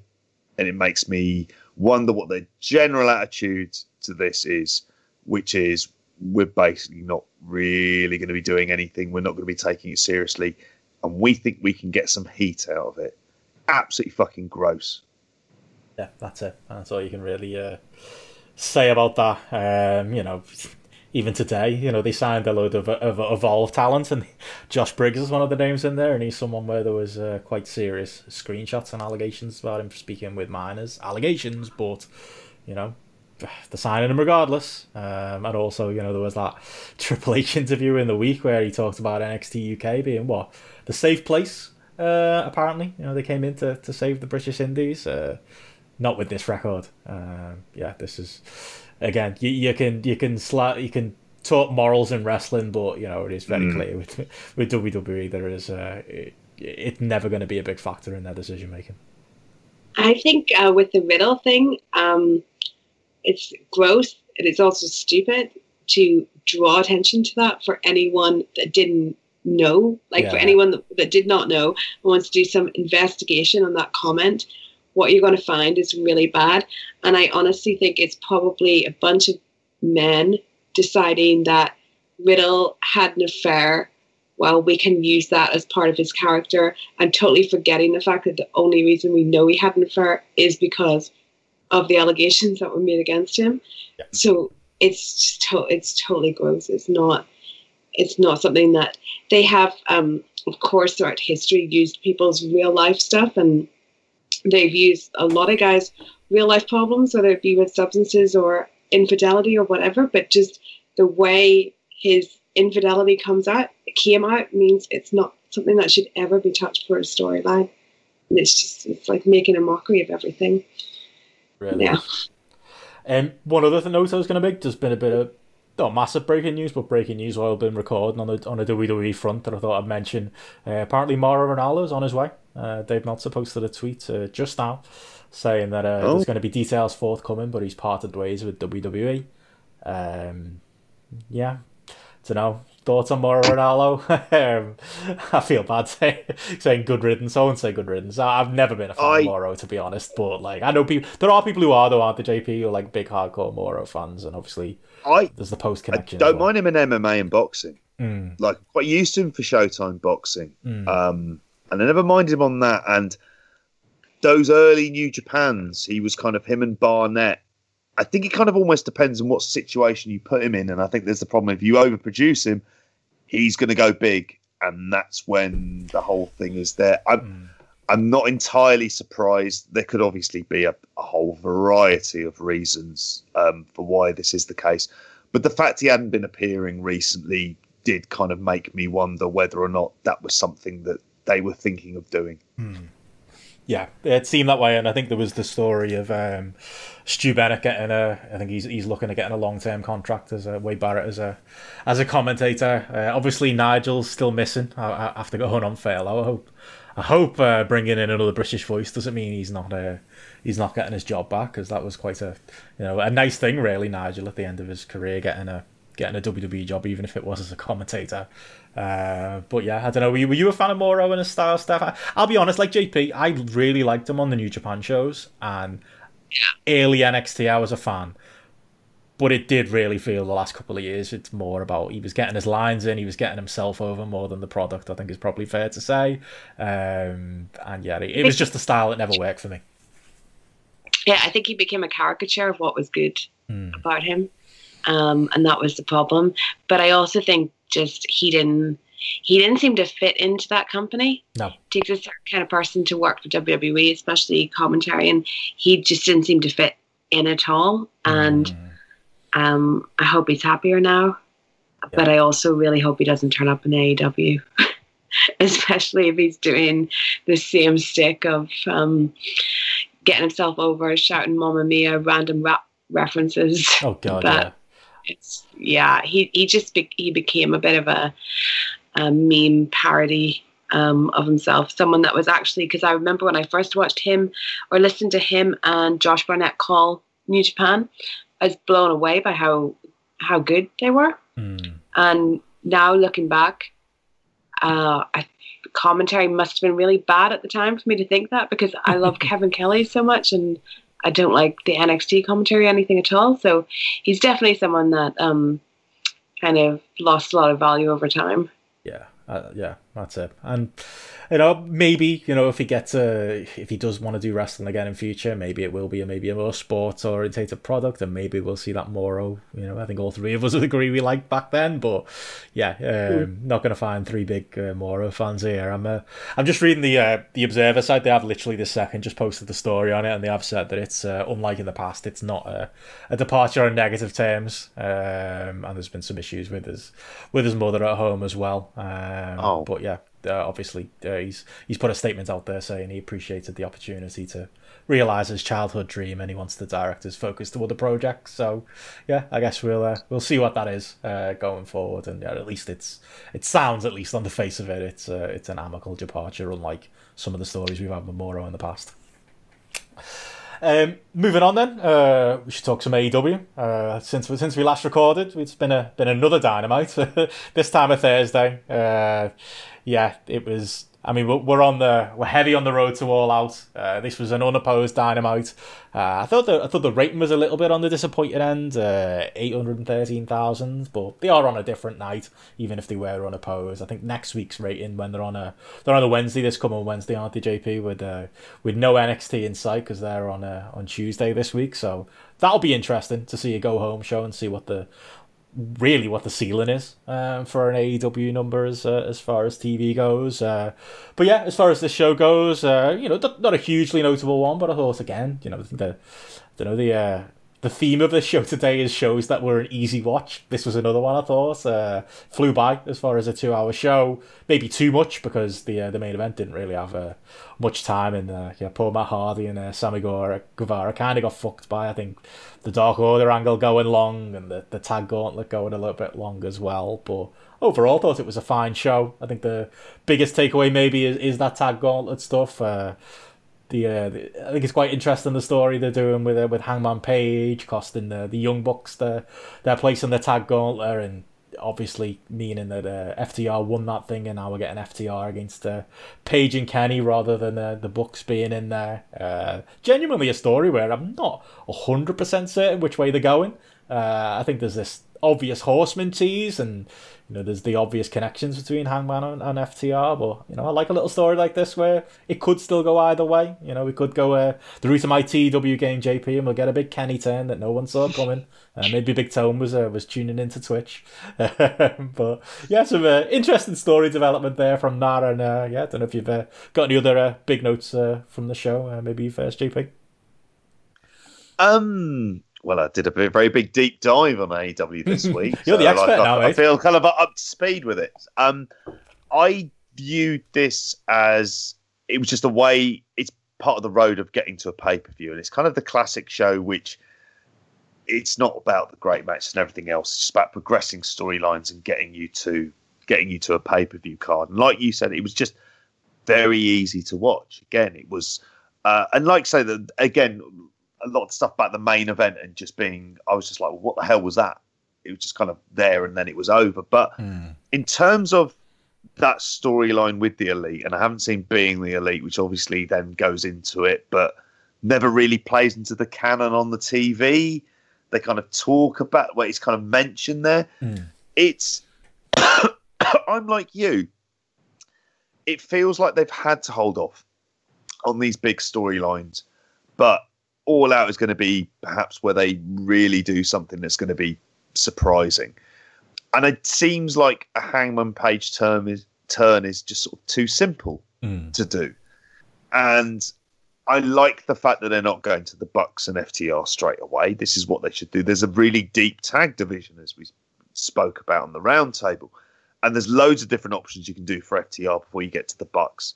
You should be building to that when you can get your big crowds. It's almost like when you're doing your big show back in front of fans.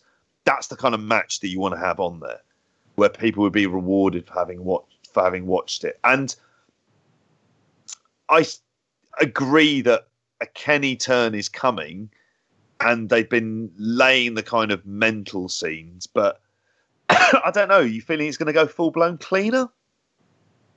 That's how I book it. Probably not, though.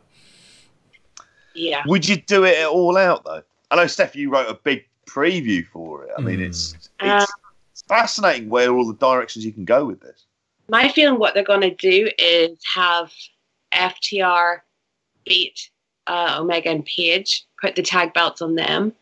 Then it turned into an Omega and Page Young Bucks feud where initially Omega sticks with his mate and turns on him, and we get the cleaner Kenny, and then they break off into a singles feud, which hopefully will give enough time for then FTR and the Young Bucks to happen, because FTR, like, the tag division's so deep, they've got so many teams they can go through before the Young Bucks. But the way I see the feud, I think it's been done so well, the whole Hangman Page stuff, because it's not like something massive happens every week or something. Like, it's been so well done, and to me, he's definitely the babyface, because what people always say about the Young Bucks is they are actually heels that are just portrayed as faces. Oh, yeah. And like their reaction to him, they've been totally heelish in that. And Paige, I watched the other day, I watched the Paige Jericho match for the first championship,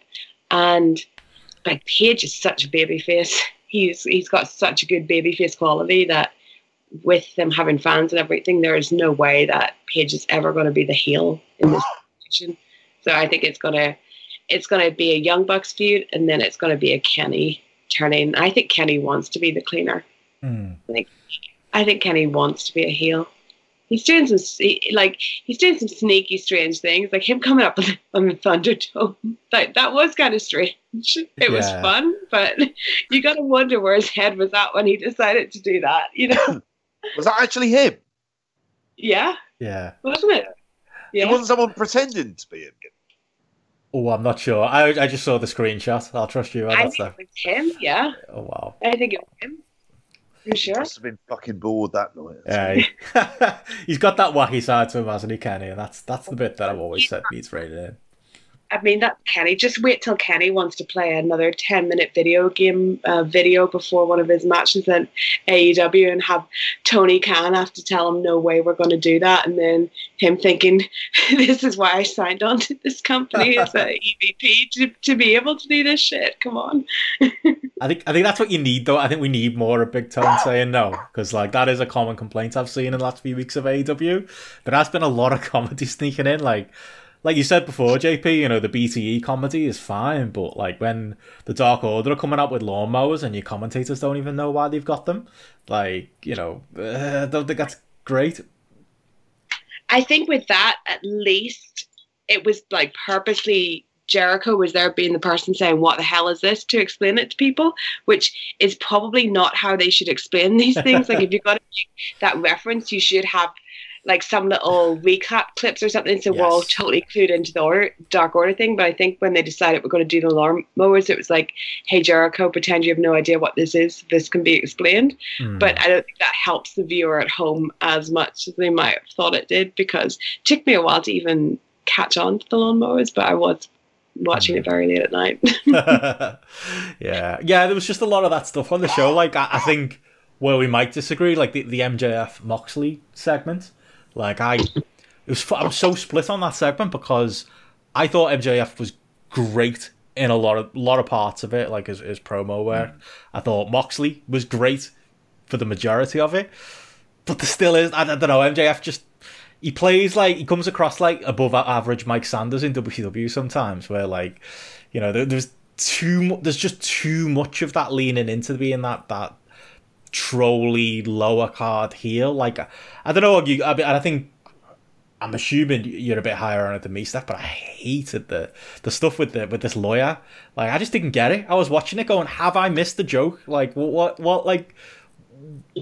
why are we building to a match with the Lawyer and Moxley? Why is that a thing we're doing on the unopposed go home show to all out, to all in, all out? I think it's all out. Like, just for me, just those little things like that. This was a money segment for 70% of it, and then there was just that little bit too much of leaning into the comedy side of things and going as far as doing that match next week that I know a lot of people are into. But for me, that's where you need that extra element of creative control, because this could have been a killer 100% go home angle with these two, and for me, like, I kind of came out of it relatively negative, despite the performance. Maybe the two of them in it, I don't know. I don't know if you were any stronger on it. I thought it was okay. I don't get the Lawyer stuff either. I don't know why he has to be in a match. Is this going to be another example? Like, they had the match with Rebel in it, but she's now a makeup artist, not a wrestler. So she's doing them pretending not to wrestle. Like, how is this Lawyer gonna fare? Is he going to be a similar thing? Like, that's just a bit stupid. But I didn't think the segment was that great. I think Moxley's appeal is just being this kind of straightforward, badass guy, and then doing all this weird comedy around him, and then the end part of like, oh, I added an extra page and you signed it. So WWE. Silly. Yeah. That was silly. That's I never liked the whole MJF political thing. I always just wondered it just for me came out of nowhere. Like, why are we doing this? Why are we? It was just like an excuse for him to be kind of funny by making funny comments at the Lawyer or at the woman or the people in the office. That time that he did that bit, it just seemed totally pointless. Really unnecessary way to build a feud. It felt like that was a very cheap way of getting in with the sort of the Democratic National Convention and Republican National Conventions that went on. It was just yeah. I think it's quite lazy comedy. I'm with you guys. I looked at it and I thought to myself, this is kind of WWE stuff. It's like, it felt like really kind of any other contract signing. I thought there would have been an obvious thing of saying you sign the contract, he fights Wardlow next week, because hey, he did that against Cody and it kind of worked and it took something out of him. And that logically would have been the same thing there. Whether you want to beat Wardlow again, I don't know. But then if he's only losing to the top guys, I don't think in a competitive way, I don't think that hurts him. But this is daft stuff. And it distracts from your main event. And they built themselves up on the kind of, for the most part, these main events generally have meaning. Stadium stampede, say, notwithstanding, because circumstances, and it was definitely the right way to go. However, for this, it just sort of took a lot of the kind of credibility out of it. And I think, like you say, Steph, he's been built on being basically a kind of stone cold Steve Austin redux. And instead what's happened is we've jumped to kind of Alliance era stuff for that. That's really what it is. We've kind of moved, like, and I'm not saying it was complete the same as Steve Austin, but at the same time it had ideas of that. And that's the way you should be kind of going with him. He's your rebel champion, but is unpredictable and the rest of it, but ultimately is kind of pretty dead on balls of just wanting to get on with it. And instead they went down a kind of silly direction and really hoping they don't do that this week, because this is the go home and it needs to be told like this is the main event.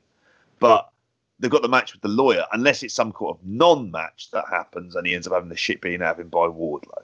But even then, why do the match in the first place? It's kind of, then you've got to book yourself out of it. And it's completely needless in the first place. Oh.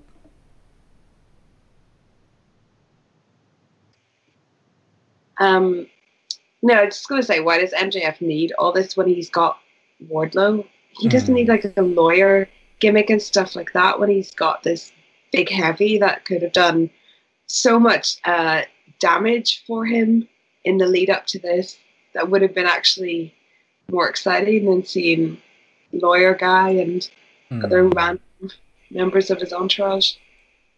Yeah, I'd take Wardlow in the spot rather than Lawyer guy. Like if that's the the match we can use for the go home next week. It just seems just seems an extremely odd one. Yeah, I mean, what do you guys make of the rest of the show then? Like I say, the Dark Order angle was kind of the other big segment on the show, and again, poor Matt and Sammy, they went out there and tried to kill themselves and kind of ended up having to have a bit of a... It was a weird one because I was watching this live and it was like 5-3 and we went to adverts and then we came back and then they were having to literally fit what felt like a 15-minute grudge match into 5 minutes. I think the lads were poorly done by there, and I think there was definitely Old Tone with his stopwatch had a bit to answer to there. I thought the ending though, Orange Cassidy just running and jumping on Jericho. That was great, yeah.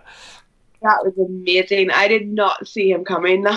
That was a real, you never saw it coming. And I watched the replay so many times, and when you watch it, just seeing him just shoot past Sammy Guevara in the background, it's great. Like 10 out of 10 for Jericho on commentary, and then 10 out of 10 for Orange Cassidy leaping on him at the end. It was fantastic. Yeah, Jericho... He is exceptional on commentary, isn't he, Jericho? He can be a bit much at times, I think, but overall, it's worth it. It's meant to be, though? Yeah, that's it, yeah. Yeah. He's meant to be, so into it that he struggles to get a sentence out sometimes. And, that's what I love about it. He's really good at commentary. That's, I would say, where his future is in about 10 years or something. He'll be great. And he's got enough to riff with the other commentators on as well. And I think there's, and everyone's kind of comfortable. They're at that point in the commentary booth where they're all very comfortable with each other. And Jericho truly knows the product. Yeah. He really does. If you ever watch any of his talk show things that he does on YouTube and stuff, he knows every single wrestler, what they're up to, all this stuff. So it's perfect to put in commentary. It's not like a situation you have in WWE sometimes where you think the person's when they bring in Jerry Lawler, the guy's not watched this in about 10 years. Jericho's up on everything, and he knows the right things to say and the right ways to get people over. He's a very good heel commentator because he always gets people over while saying he doesn't like them. Definitely. Yeah, he's engaged. I think you can tell. He's invested in this product, isn't he? And he feels like an ownership for it. If it seems as well when things are bad, he's quite willing to point them out as well. I saw that interview he did a little long ago where he was having a go at the Taz FTW title. He was like, "Why do we? I don't even know what that belt is. Why do we need it?" I appreciate that about him. That he's. It just reminded me. I think the low point of Dynamite was actually the Taz Jake Roberts interaction, where that was uncomfortable. Weird. That was Jake just going off on one, and I think Taz tried to put this on track, but you can't because this guy's just saying whatever came into his head. When he started talking about the Flintstones, it was train wreck moment. That was extremely odd.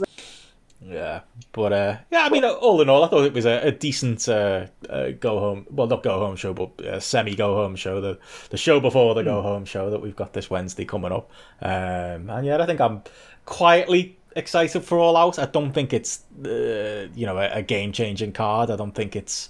I do feel like they're still in that mode, like we said earlier, of maybe holding things back a little bit and not going too crazy with what they're delivering in this era. But like I say, I think Jericho Orange Cassidy will have plenty of heat with the crowd there. Moxley MJF, I don't see MJF winning, but I think it's going to be. I'm hoping this is going to be a proving ground for MJF. I think he didn't really.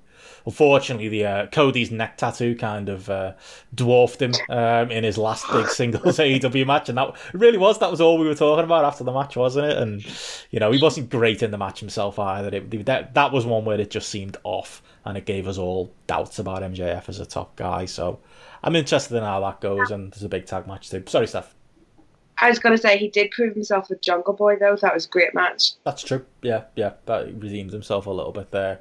But yeah, any thoughts on the card as a whole? Like I say, Hangman Page and Kenny against FTR's on there as well, and we've got the Casino Battle Royale announced too, which I think is a little bit odd that we haven't got I thought we got a Darby Allin singles match with Ricky Starks on this card. Instead, they're both in that thing. I think is maybe a way to give that juice and maybe save the match for later on. I don't know. What do you guys make of this card so far?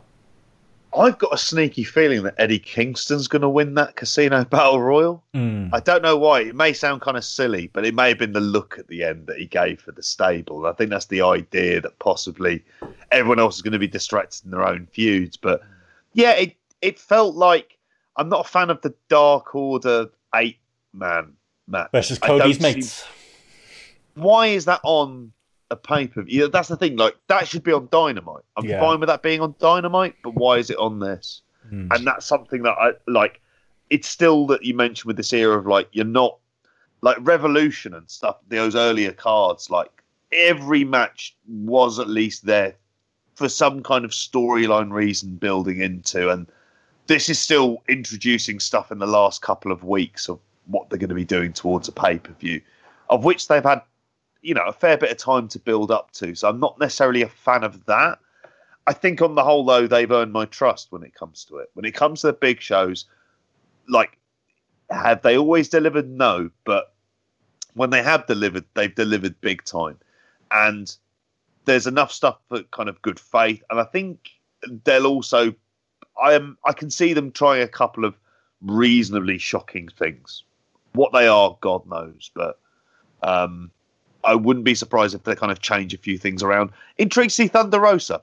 Like her in NWA. The Thunder Rosa, that's on the card as well, isn't it? That goes away to solving some of the women's problems. Thunder Rosa she's very good. It's a really good way to build a match shortly to bring in a champion from another territory. That was cool, and we got to see Billy Corgan on Dynamite. Happy. But I think it makes you wonder about the NWA and what's happening with that, or because you also had Ricky Starks leaving as well at the same time, and Stu Bennett as well. Kingston. Yeah, Stu Bennett. Is that going to be a thing? Although is it not being renamed under some other kind of wrestling program? They're doing the a weekly show. pay-per-views, yeah. Yeah, I think it's like September 15th or something. Maybe the week after this Saturday. Yeah, something like that Aldous is doing. And he's down this road, though. And he's got his job with Fight as well, so, probably not a great sign. But no, she's a great pickup for AEW, though, and I think it does. Yeah. I don't think, I would say about this card, there's no match to look at and go, that's going to be the blow-away match of the night. But I'd say everything I'm at least interested in. So, yeah, I think All Out is supposed to be their big card, is the only thing. This doesn't feel like a WrestleMania type card. This feels like a decent pay-per-view card. So yeah, it'll be interesting to see what the actual interest level is coming, and whether they do a similar number in the plus 100,000 odd ranges that they've been doing for their pay-per-views recently, and even in this pandemic. But yeah, I mean, I suppose that's unless you guys have got anything else on AEW, I suppose we should probably talk some David Arquette. We've kept the people waiting long enough. JP, this was you sprung this on me and Steph that you'd seen this David Arquette documentary and talked us into watching it. And you know what? I had a fun time watching it. You Cannot Kill David Arquette is the name of it. I don't know. The only thing, JP, I don't know where the documentary started and where the mockumentary started, because it didn't feel on the level at all. And honestly, after 10 minutes, I did want to turn it off, because I felt like when they get to that scene with Brian Knobbs in the pub, where it's quite clearly a worked fight, I was like, I don't want to watch a worked documentary. But I think kind of after that moment got in on the joke a little bit, and it felt like performance art from David Arquette in some ways, but then in other ways there were moments where it felt so real that I was like, okay, maybe I'm wrong, maybe this whole thing isn't a work. I think the way I'd sum it up is I'm not sure it's a good documentary, and I think it's a good mockumentary, but I'm not sure. I don't know. You saw this before the two of us. This was your baby. What did you make of it? And more importantly, what did you give it on Letterboxd? I gave it a solid 3 stars. I'm not on Letterboxd. Oh, I'd be tempted to go kind of 3.5 on that, on Grapple. For David, which is higher than any match of his will ever be fucking rated. I kind of agree with you on this. Like, it's very odd, because it's telling a story of him kind of wanting to pay penance for what he feels he did to wrestling, which is an incredibly niche area to go down. Plus, at the same time, it's got all this stuff with like his career, and basically saying he hasn't worked for 10 years, and it kind of between the WCW run kind of ruined that, and it kind of implies it somewhat led to his divorce from Courtney Cox. When you see Brian Knobbs, you're immediately thinking, there's a bullshit merchant. There's the Nasty Boys. Bullshit merchants, no. And at that point, I was like you. I was like, I feel like kind of throwing this away. But as a kind of central figure to kind of follow, he was very engaging. It felt a bit silly that he only kind of twigs really about halfway through that, I need to train for this. And it's like, you've been around these people for so long. What did you think you were going to do? And at that point, you think, well, I'm being worked, because clearly he knows that's not the fucking case. Yeah. So when he turns up to see DDP and he's doing yoga on a rock, but it's kind of wonderfully silly, and it does move along at a kind of pace, and you're with him, and I enjoyed it. It's perfect. But like, I agree with you. It's kind of closer to something like Exit Through the Gift Shop than it is to kind of your typical documentary. And he looks in great, we were talking about it for the start of it, he looks in great shape by the time he gets himself together. And it's very odd, because there's it feels like his wife doesn't know what he's doing or why he's filming it, but then you find out she's the producer of the film at the end. So you go, right. And they're talking about her producing her first film, and I'm like, is this it? Is she producing the first film? She's off producing a film. It's like, yeah, off producing a film with you. Like, really. And for wrestling fans, there's these really odd bits that come up. So the Ken Anderson bit at the beginning, I was like, oh my God. When he first appears and you think, are we building up this entire documentary to a big one-on-one match with Ken fucking Anderson? Jesus, no. But it's the stuff, I found the stuff particularly in Mexico. I thought that was really good. And when he's trying to do the lucha moves and you see the street wrestling, and it reminds you of the Wrestlers episode. And I think that there's stuff around the kind of culture of wrestling. And there's loads of like really engaging scenes. And I won't lie, I had a massive crush on Rosanna Arquette as a kid. Like I liked Patricia Arquette because of True Romance, but she's actually she did a limited mini-series as well called Escape from Don and Mora that's really well worth watching with Benicio del Toro. And Rosanna Arquette was in Desperately Seeking Susan, which my sister just watched on fucking repeat as a kid. And so the Arquettes have always kind of, I don't know, they feel like they've been a kind of omnipresent if you're a kid of the 80s and 90s into the kind of Scream films. So I was really engaged with it. He turns up on these big platforms like the bloody Wendy Williams show, and they're talking about him on Ellen, and it's fucking mad. And I haven't even mentioned the Nick Gage bit, which when you see that close up, that is fucking horrible. Like, I had to turn away when he just lets it go, and you can just see this big gash in his neck, and he's bleeding, and you can see the panic in his face and the other stuff there, and you're like, oh my God. If you're a wrestling fan, you kind of really do have to watch this. It's not perfect in any way. There's a lot of bullshit there, but it's always enjoyable. Like on the Gage thing, though, that kind of says to me what I wanted more out of this from. Because what I've seen David Arquette do in interviews since that is go, yeah, that was my fault. I was an idiot. I panicked. He had the light tube held up to my neck, and I turned around, and that's what got me cut. And a little scene where him and Nick Gage make up, but you don't really get that. You don't get that real inside look. Instead, you kind of get this work with this, David Arquette playing this crazy character, and it's just another one of like the crazy hijinks that he got into in his bid to be taken seriously as a wrestler again. I don't know, where did you land on it, Steph, as far as like that goes, and the blurring of the lines that they did? Because there's no way this was all shoot, but it did also feel like, although maybe he didn't get the real life moment there was stuff with his family and stuff with his, his mental illness and addiction problems that felt real. His family's embarrassments in general for him wrestling again felt real. So they certainly did that. I thought at least a decent job of blurring the lines. Yeah, I felt that the whole Brian Knobbs thing, I could have done without that. But like I cried twice watching this documentary. Oh wow, there you go. That's 4 stars if I ever read it. Yeah, so you know what? Whether or not everything was on the level or not, it did actually touch me in a way, because I felt it was like this story of this man who, like, David Arquette has not had the best Hollywood career, and I'm someone that I like the Arquette family as well. I really liked Alexis Arquette actually a lot. Mm-hmm. That's definitely the kind of person I was into as a teenager. Got a culture club now going through my... Yes. So I felt that it was this... It kind of touched me in a weird way, because wrestling is actually a very hard world to get into and be accepted into. And this was this guy who got into wrestling because he was a Hollywood star, but he was actually like a huge fan of wrestling. And then he had such a terrible run in wrestling that made everyone hate him. And then he felt like this world that he loved rejected him. And I thought that was quite sad.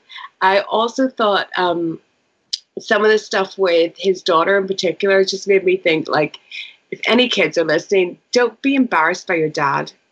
Because that made me sad that she was so embarrassed by her dad, because that like made me feel for him a lot, because this is a guy that can they give a couple of lads in Oxford who need to hear this, by the way, but carry on. It's just, you know, he was just trying to be something and to not be a joke.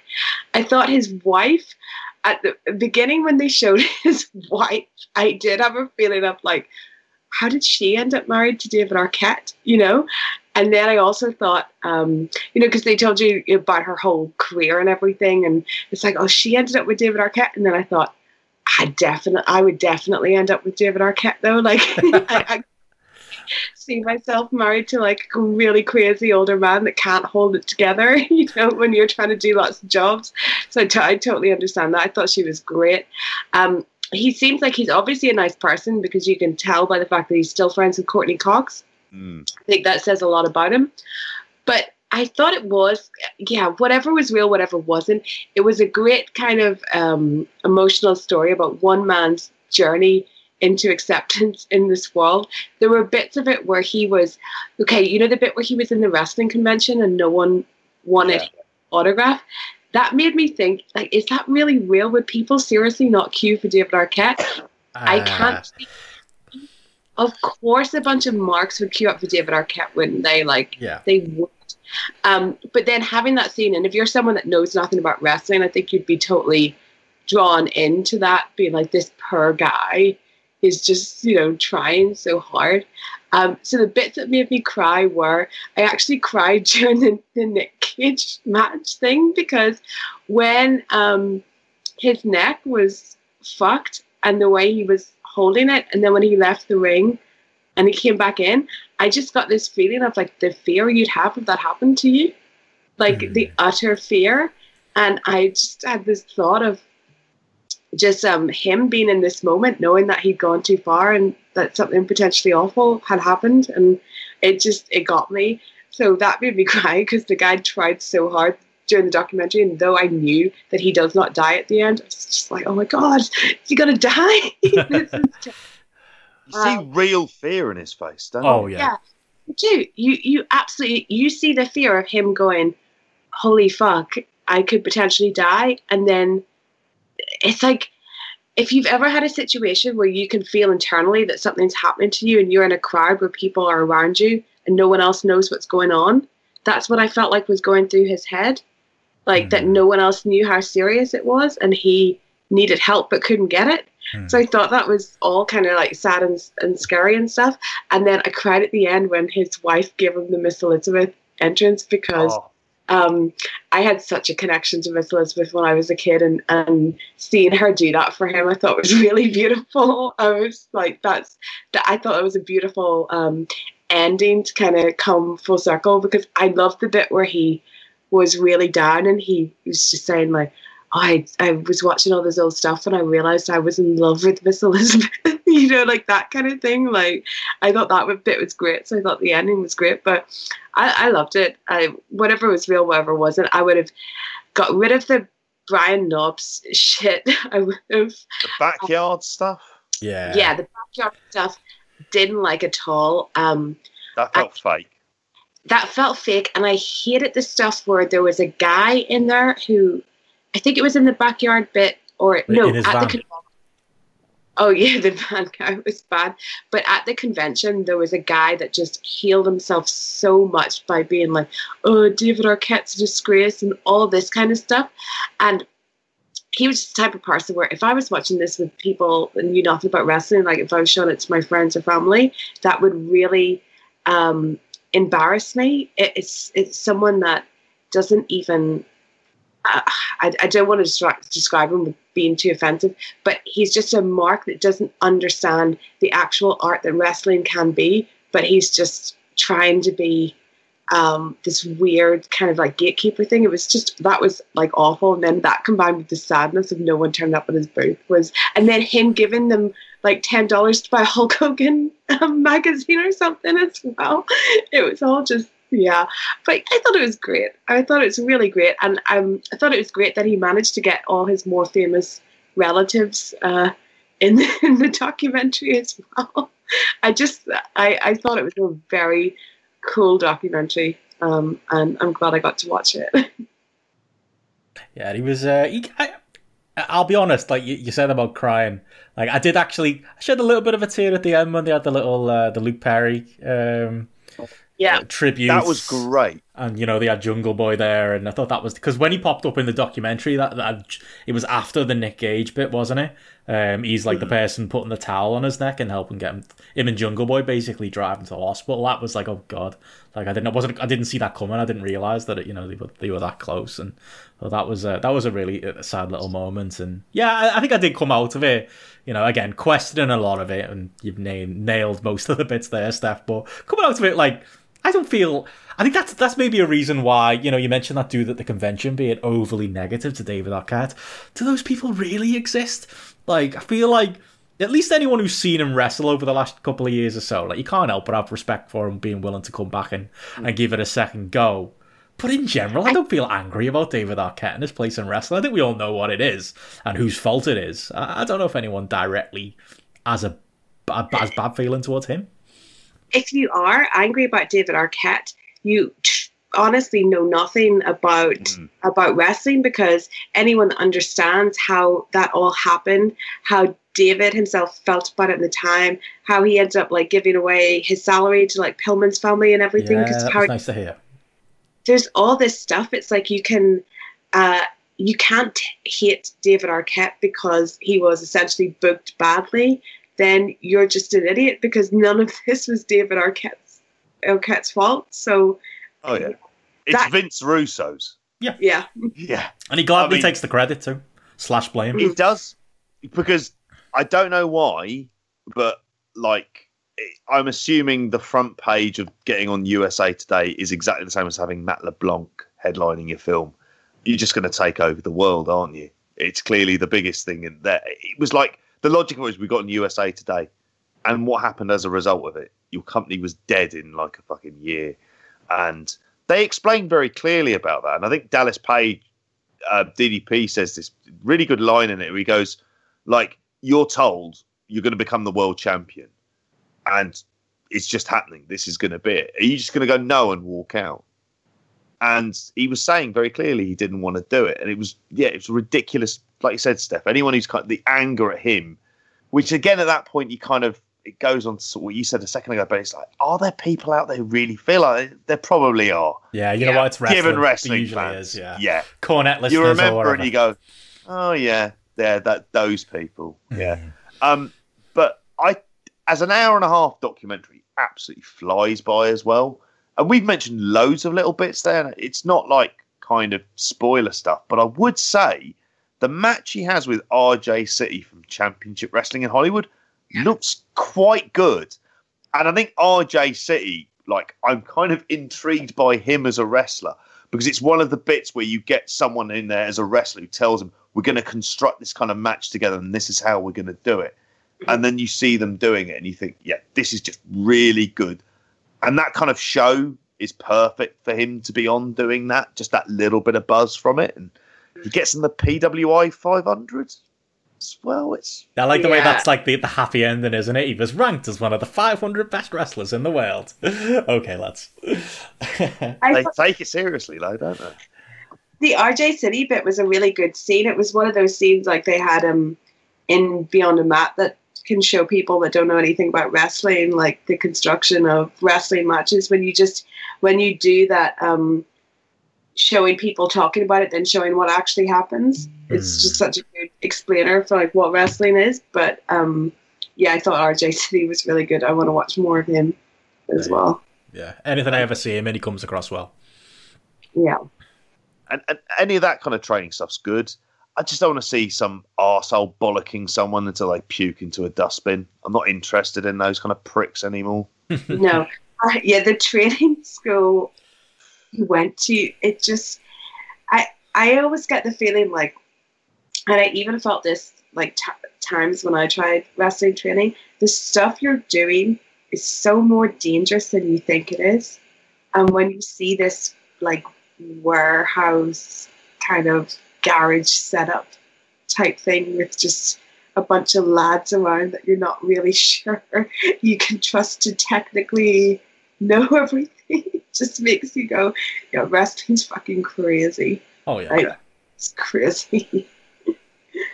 Yeah, that's it. I used to turn up every Sunday in Manchester, pay my tenner, and then just spend 3 hours doing bumps. It's like to an outsider, like, I just put myself through several car crashes just to, to learn how to do it properly. Why not? Best 30 quid you ever spent, mate. Oh, honest to God, mate. I don't miss those days one bit. But yeah, it was. Did you notice that school as well? It was what's his name? Chris, the American NXT UK referee. It was his. He seemed to be not the head trainer, but he was around and he was helping out a lot. Is it Chris Sharp? Is that his name? He's got me blocked on Twitter. I don't, whatever. that guy. Actually, a very nice guy when I met him in real life, but maybe not so much on the internet. But yeah, I thought that was weird. That huge shock show, didn't he? Oh, he did. Oh, yeah, he did with Big Joe. Yeah, that was very good. But yeah, we'll go on, Steph. Weird. Yeah, Joey Ryan turned up as well. There's someone that needed. Yeah. Yeah. I'm surprised I didn't get clipped out. That was, yeah. This was made quite a while ago. Was it? And it's been doing the kind of rounds at a lot of festivals and things like that. Oh, I see. So it would have been before that, because I'm assuming that was that Bar Wrestling or GCW. It's certainly the same venue, isn't it? Yeah. It was good wrestling, I think. I think Joey, I don't know, it made me think about the time that Joey Ryan was on RuPaul's Drag Race. Made me think that he must have this connection to the Hollywood wrestling thing, and that if people need TV wrestlers, that's what they go to. But at least he was only in it for a couple of seconds because of the way the documentary was going with bits of comedy and stuff. It wouldn't have surprised me if we'd gotten a full Joey Ryan match in there, so thank God it didn't happen. Yeah. Thankful for those small mercies, I think. But yeah, I mean, overall, as a documentary, I think for different reasons, I think we'd all give it a thumbs up. Definitely worth watching. Yeah. Is it? Where can you actually watch it, JP? So you can watch it Amazon, iTunes, Google Play. Basically, it's down for rental, so it's like, I think get it for like £4, stuff like that. So, the usual outlets. There you go. So yeah, nice plug for it there as well. But yeah, fun watch. I suppose we should probably wrap up, but JP, do you want to take the last 4 minutes and tell us about Impact? Or I almost want Steph to tell us. This is the first time you've watched Impact in a long time. Yes. There's very little I can remember about it. I can't remember any actual matches. I watched it today. I had it on while I was working. Every so often I looked up and thought, what the fuck is on my screen? I thought it was a pretty bad show. In particular, the Wrestle House thing was absolutely terrible. I don't even know what was going on. Taya was drunk, but there was some kind of love triangle going on. There was a point in it where a man said to, is it Rosemary? there was some kind of what I can only think is a toilet-based joke where she mentioned the smell in the room, and that was the point where I thought this is one of the worst weekly wrestling shows I have ever seen. It was really bad, and it looked really low rent. If you're going to do stuff like Wrestle House or whatever, at least put some kind of effort into it, because I've never seen something like produced such a low rent manner. Even the interview segments, like we were talking about before, that interview segment with the Rascals, where the Rascals and Madison Rain was doing it. Madison Rain and a potted plant. Like, what a set that was. It was a really bad show, and I feel bad being so negative, but it was really bad. There was a lot of questionable stuff on that. Like, I'm not even getting into the RVD angle that he's in and all of that. You saw Katie Forbes for the first time, didn't you? Yeah, I did. I did, and each to their own there. They've had a wrestling. It's not something I would put on mainstream television to try and say what a great product we have. It's I want to root for Impact, but it honestly felt, watching it top to bottom, it felt like it was made up of people who would never get hired by WWE. That's what it is, isn't it? Yeah. There's a lot of that. The quality of everyone on it was just, I mean, someone like Katie Forbes is not going to get hired by WWE.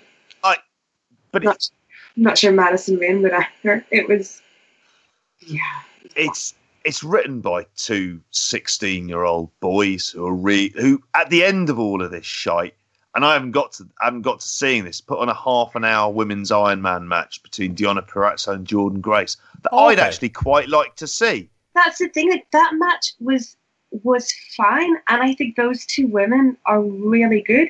But the shit that you had to go through, you had to watch this bizarre thing where Taya Valkyrie's drunk, and the toga parties. The toga party.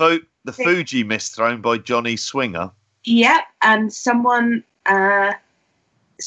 fancies someone in the house and someone doesn't, and then weird, really bad toilet humor, which is something that would make me turn off anything. So I do not want to see that in my wrestling. To go through all that and then to say we're going to present a women's 30-minute women's Iron Man match. That's ridiculous. How fucking parody.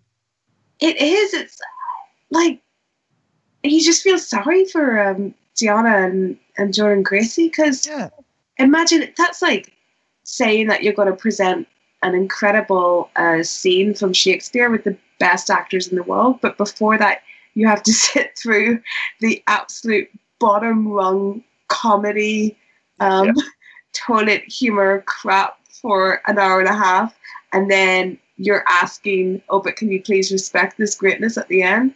Like, I actually can't, because of what you put me through first.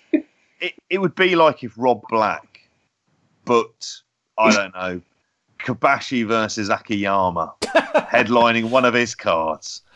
Yeah. And before that, he put on New Jack versus Vic Grimes and had Lizzie Borden dancing in the ring. It sounds good. Here you go, some All Japan. And you're like, what the fuck is going on? And the problem is, every time this happens, right, it's the story of my Impact life. I won't watch it. And I'm sure Gareth will say, do you know what? I watched Impact and it was a perfectly good show. There was this really good X Division match on. I go, all right, I'll give you another week. And drag Steph into watching it with you as well. I felt bad for that. Not too bad. I did laugh when you were messaging going, what is this? What's going on? And it's like, yep. You know what it was? It's because I thought they turned this corner. I don't know why I thought this, but with all this kind of rebranding and people keep telling me that they've turned a corner and it's actually really good. Like, that's what I keep hearing. And I know they've got from JP. Not just JP. So I thought they, really tried to make a serious product. When Katie Forbes came out, I was like, has he sent me an old Impact? What is this? This can't be a company that's turned a corner into presenting great wrestling. Yeah. When I see her come out, I'm reminded by ECW in many ways. So Rob Van Dam, Elektra in ECW, that type of stuff. Yeah. It's like, it would just be like the idea of going, we're going to have someone like Francine out there. Or Kimono Wanalaya. Very clever lads in ECW, weren't they? I regard Francine and Kimono. I have quite good memories of the ECW ladies. I certainly wouldn't take any slander on Beulah, but this is like this cracking match with Fonzie back in the day. Yeah. It was just a very, very strange show. And the thing is, what I expected it to be was boring. I expected that they were going on a run of, I knew about the Wrestle House stuff. I actually thought they would have killed that off by now because it was so bad. But I thought they were going on a run of trying to, present good wrestling. So I thought the show might be quite boring. It wasn't boring because I got enough out of it to be like messaging you two every 5 minutes going, what the fuck? Yeah. Mm-hmm. There you go. At least there's so we're going to be watching it next week as well. Oh yeah, you're not dragging me into it though, JP. Garrett's back next week. Garrett can take back his Impact duties. He loves a bit of that, doesn't he? Look, they got the last 5 minutes, and they deserve the last 5 minutes, is what I'm hearing from this. They had a good chunk early on in the show as well. They've done so much better out of this. I've done more for them than they have for me. Put it that way. Yeah, people might go back and watch that after our review, though. just I don't know why. About it. I don't know what anyone would make of it. It's absolute dog shit. Yeah, there you go. And that's our Impact review. Absolute dog shit. Yes. So yeah, if you were considering going and watching it, I think it sounds like just don't. But yeah, we're quickly running out of time. So before we do go, obviously you two guys have been very, very busy lately. Steph, do you want to go first? Where can the good people find the work you've been doing this last week or so? You can find me on Twitter at Stephanie M. Chase. You can find me on YouTube at Stephanie Chase Wrestling. I just uploaded an interview I did in March with Sonia Deville that's got lots of stuff about LGBTQ representation in wrestling that I think is really important to listen to. And I was on Cruel Summer with WH Park over in the Post Network as well. So check that out because it's two people on the opposite end of the Jay White spectrum meeting and trying to get along. You do great. Yeah. How about you, JP? Oh, bloody hell, I'm all over the place at the minute. Yeah. So we had the AEW roundtable last week. So that's out. If you haven't listened to that, go back and listen to it. Got a really great panel on there between Rich Van, Sue Williams, and Sarah Flannery. The up next guys, Braden Harrington, Davey Portman had me on their show Best Of, where I jumped over to TNA like the willing fool that I am. But no, it was actually the good side of it. It was the some Best of the X Division matches, it was really great recording it as well. And Braden is like, his knowledge of TNA is like, it's there. Like, and unfortunately, like me, he's also scarred by some of the bad stuff. So if you're subscribing to their Patreon, please listen to that as well. That was really good fun. And then I'm going to be appearing on Post, talking classic 90s All Japan and one of the most famous matches of all time. No pressure. So yeah, AEW X Division, then talking Impact just before, and then it's all wrapped up with a bit of cheeky Jumbo Saruta versus Mitsuharu Misawa from June 1990 in their famous match at Budokan. And doing that with WH Park as well. So yes, have a listen to those. All the JP you could ever want, plus some more. All the WH as well. There you go. Have to get him up. We've been saying that we need to get him on this show at some point. We do. If we can make those. I don't know what he'll make of Impact. Like, I can't see him tolerating 20 minutes, and I think he would do that possibly out of politeness, and then just go, "Fuck that." I can just hear John Pollock's impression of him in my head now. This fucking Impact. See, mine's not as good as Pollock's, but there you go. But yeah, check all of that stuff out. I'll be on BWE as normal this Thursday night with a rundown of all the Brit news. But other than that, follow the Grapple app on Twitter at Grapple app. Follow me at Benson Richardy. Download the Grapple app, and we'll be back next week with our all-out review and plenty of other stuff on what's happening in the world of wrestling. But that's it for us for another show. We'll see you again next week.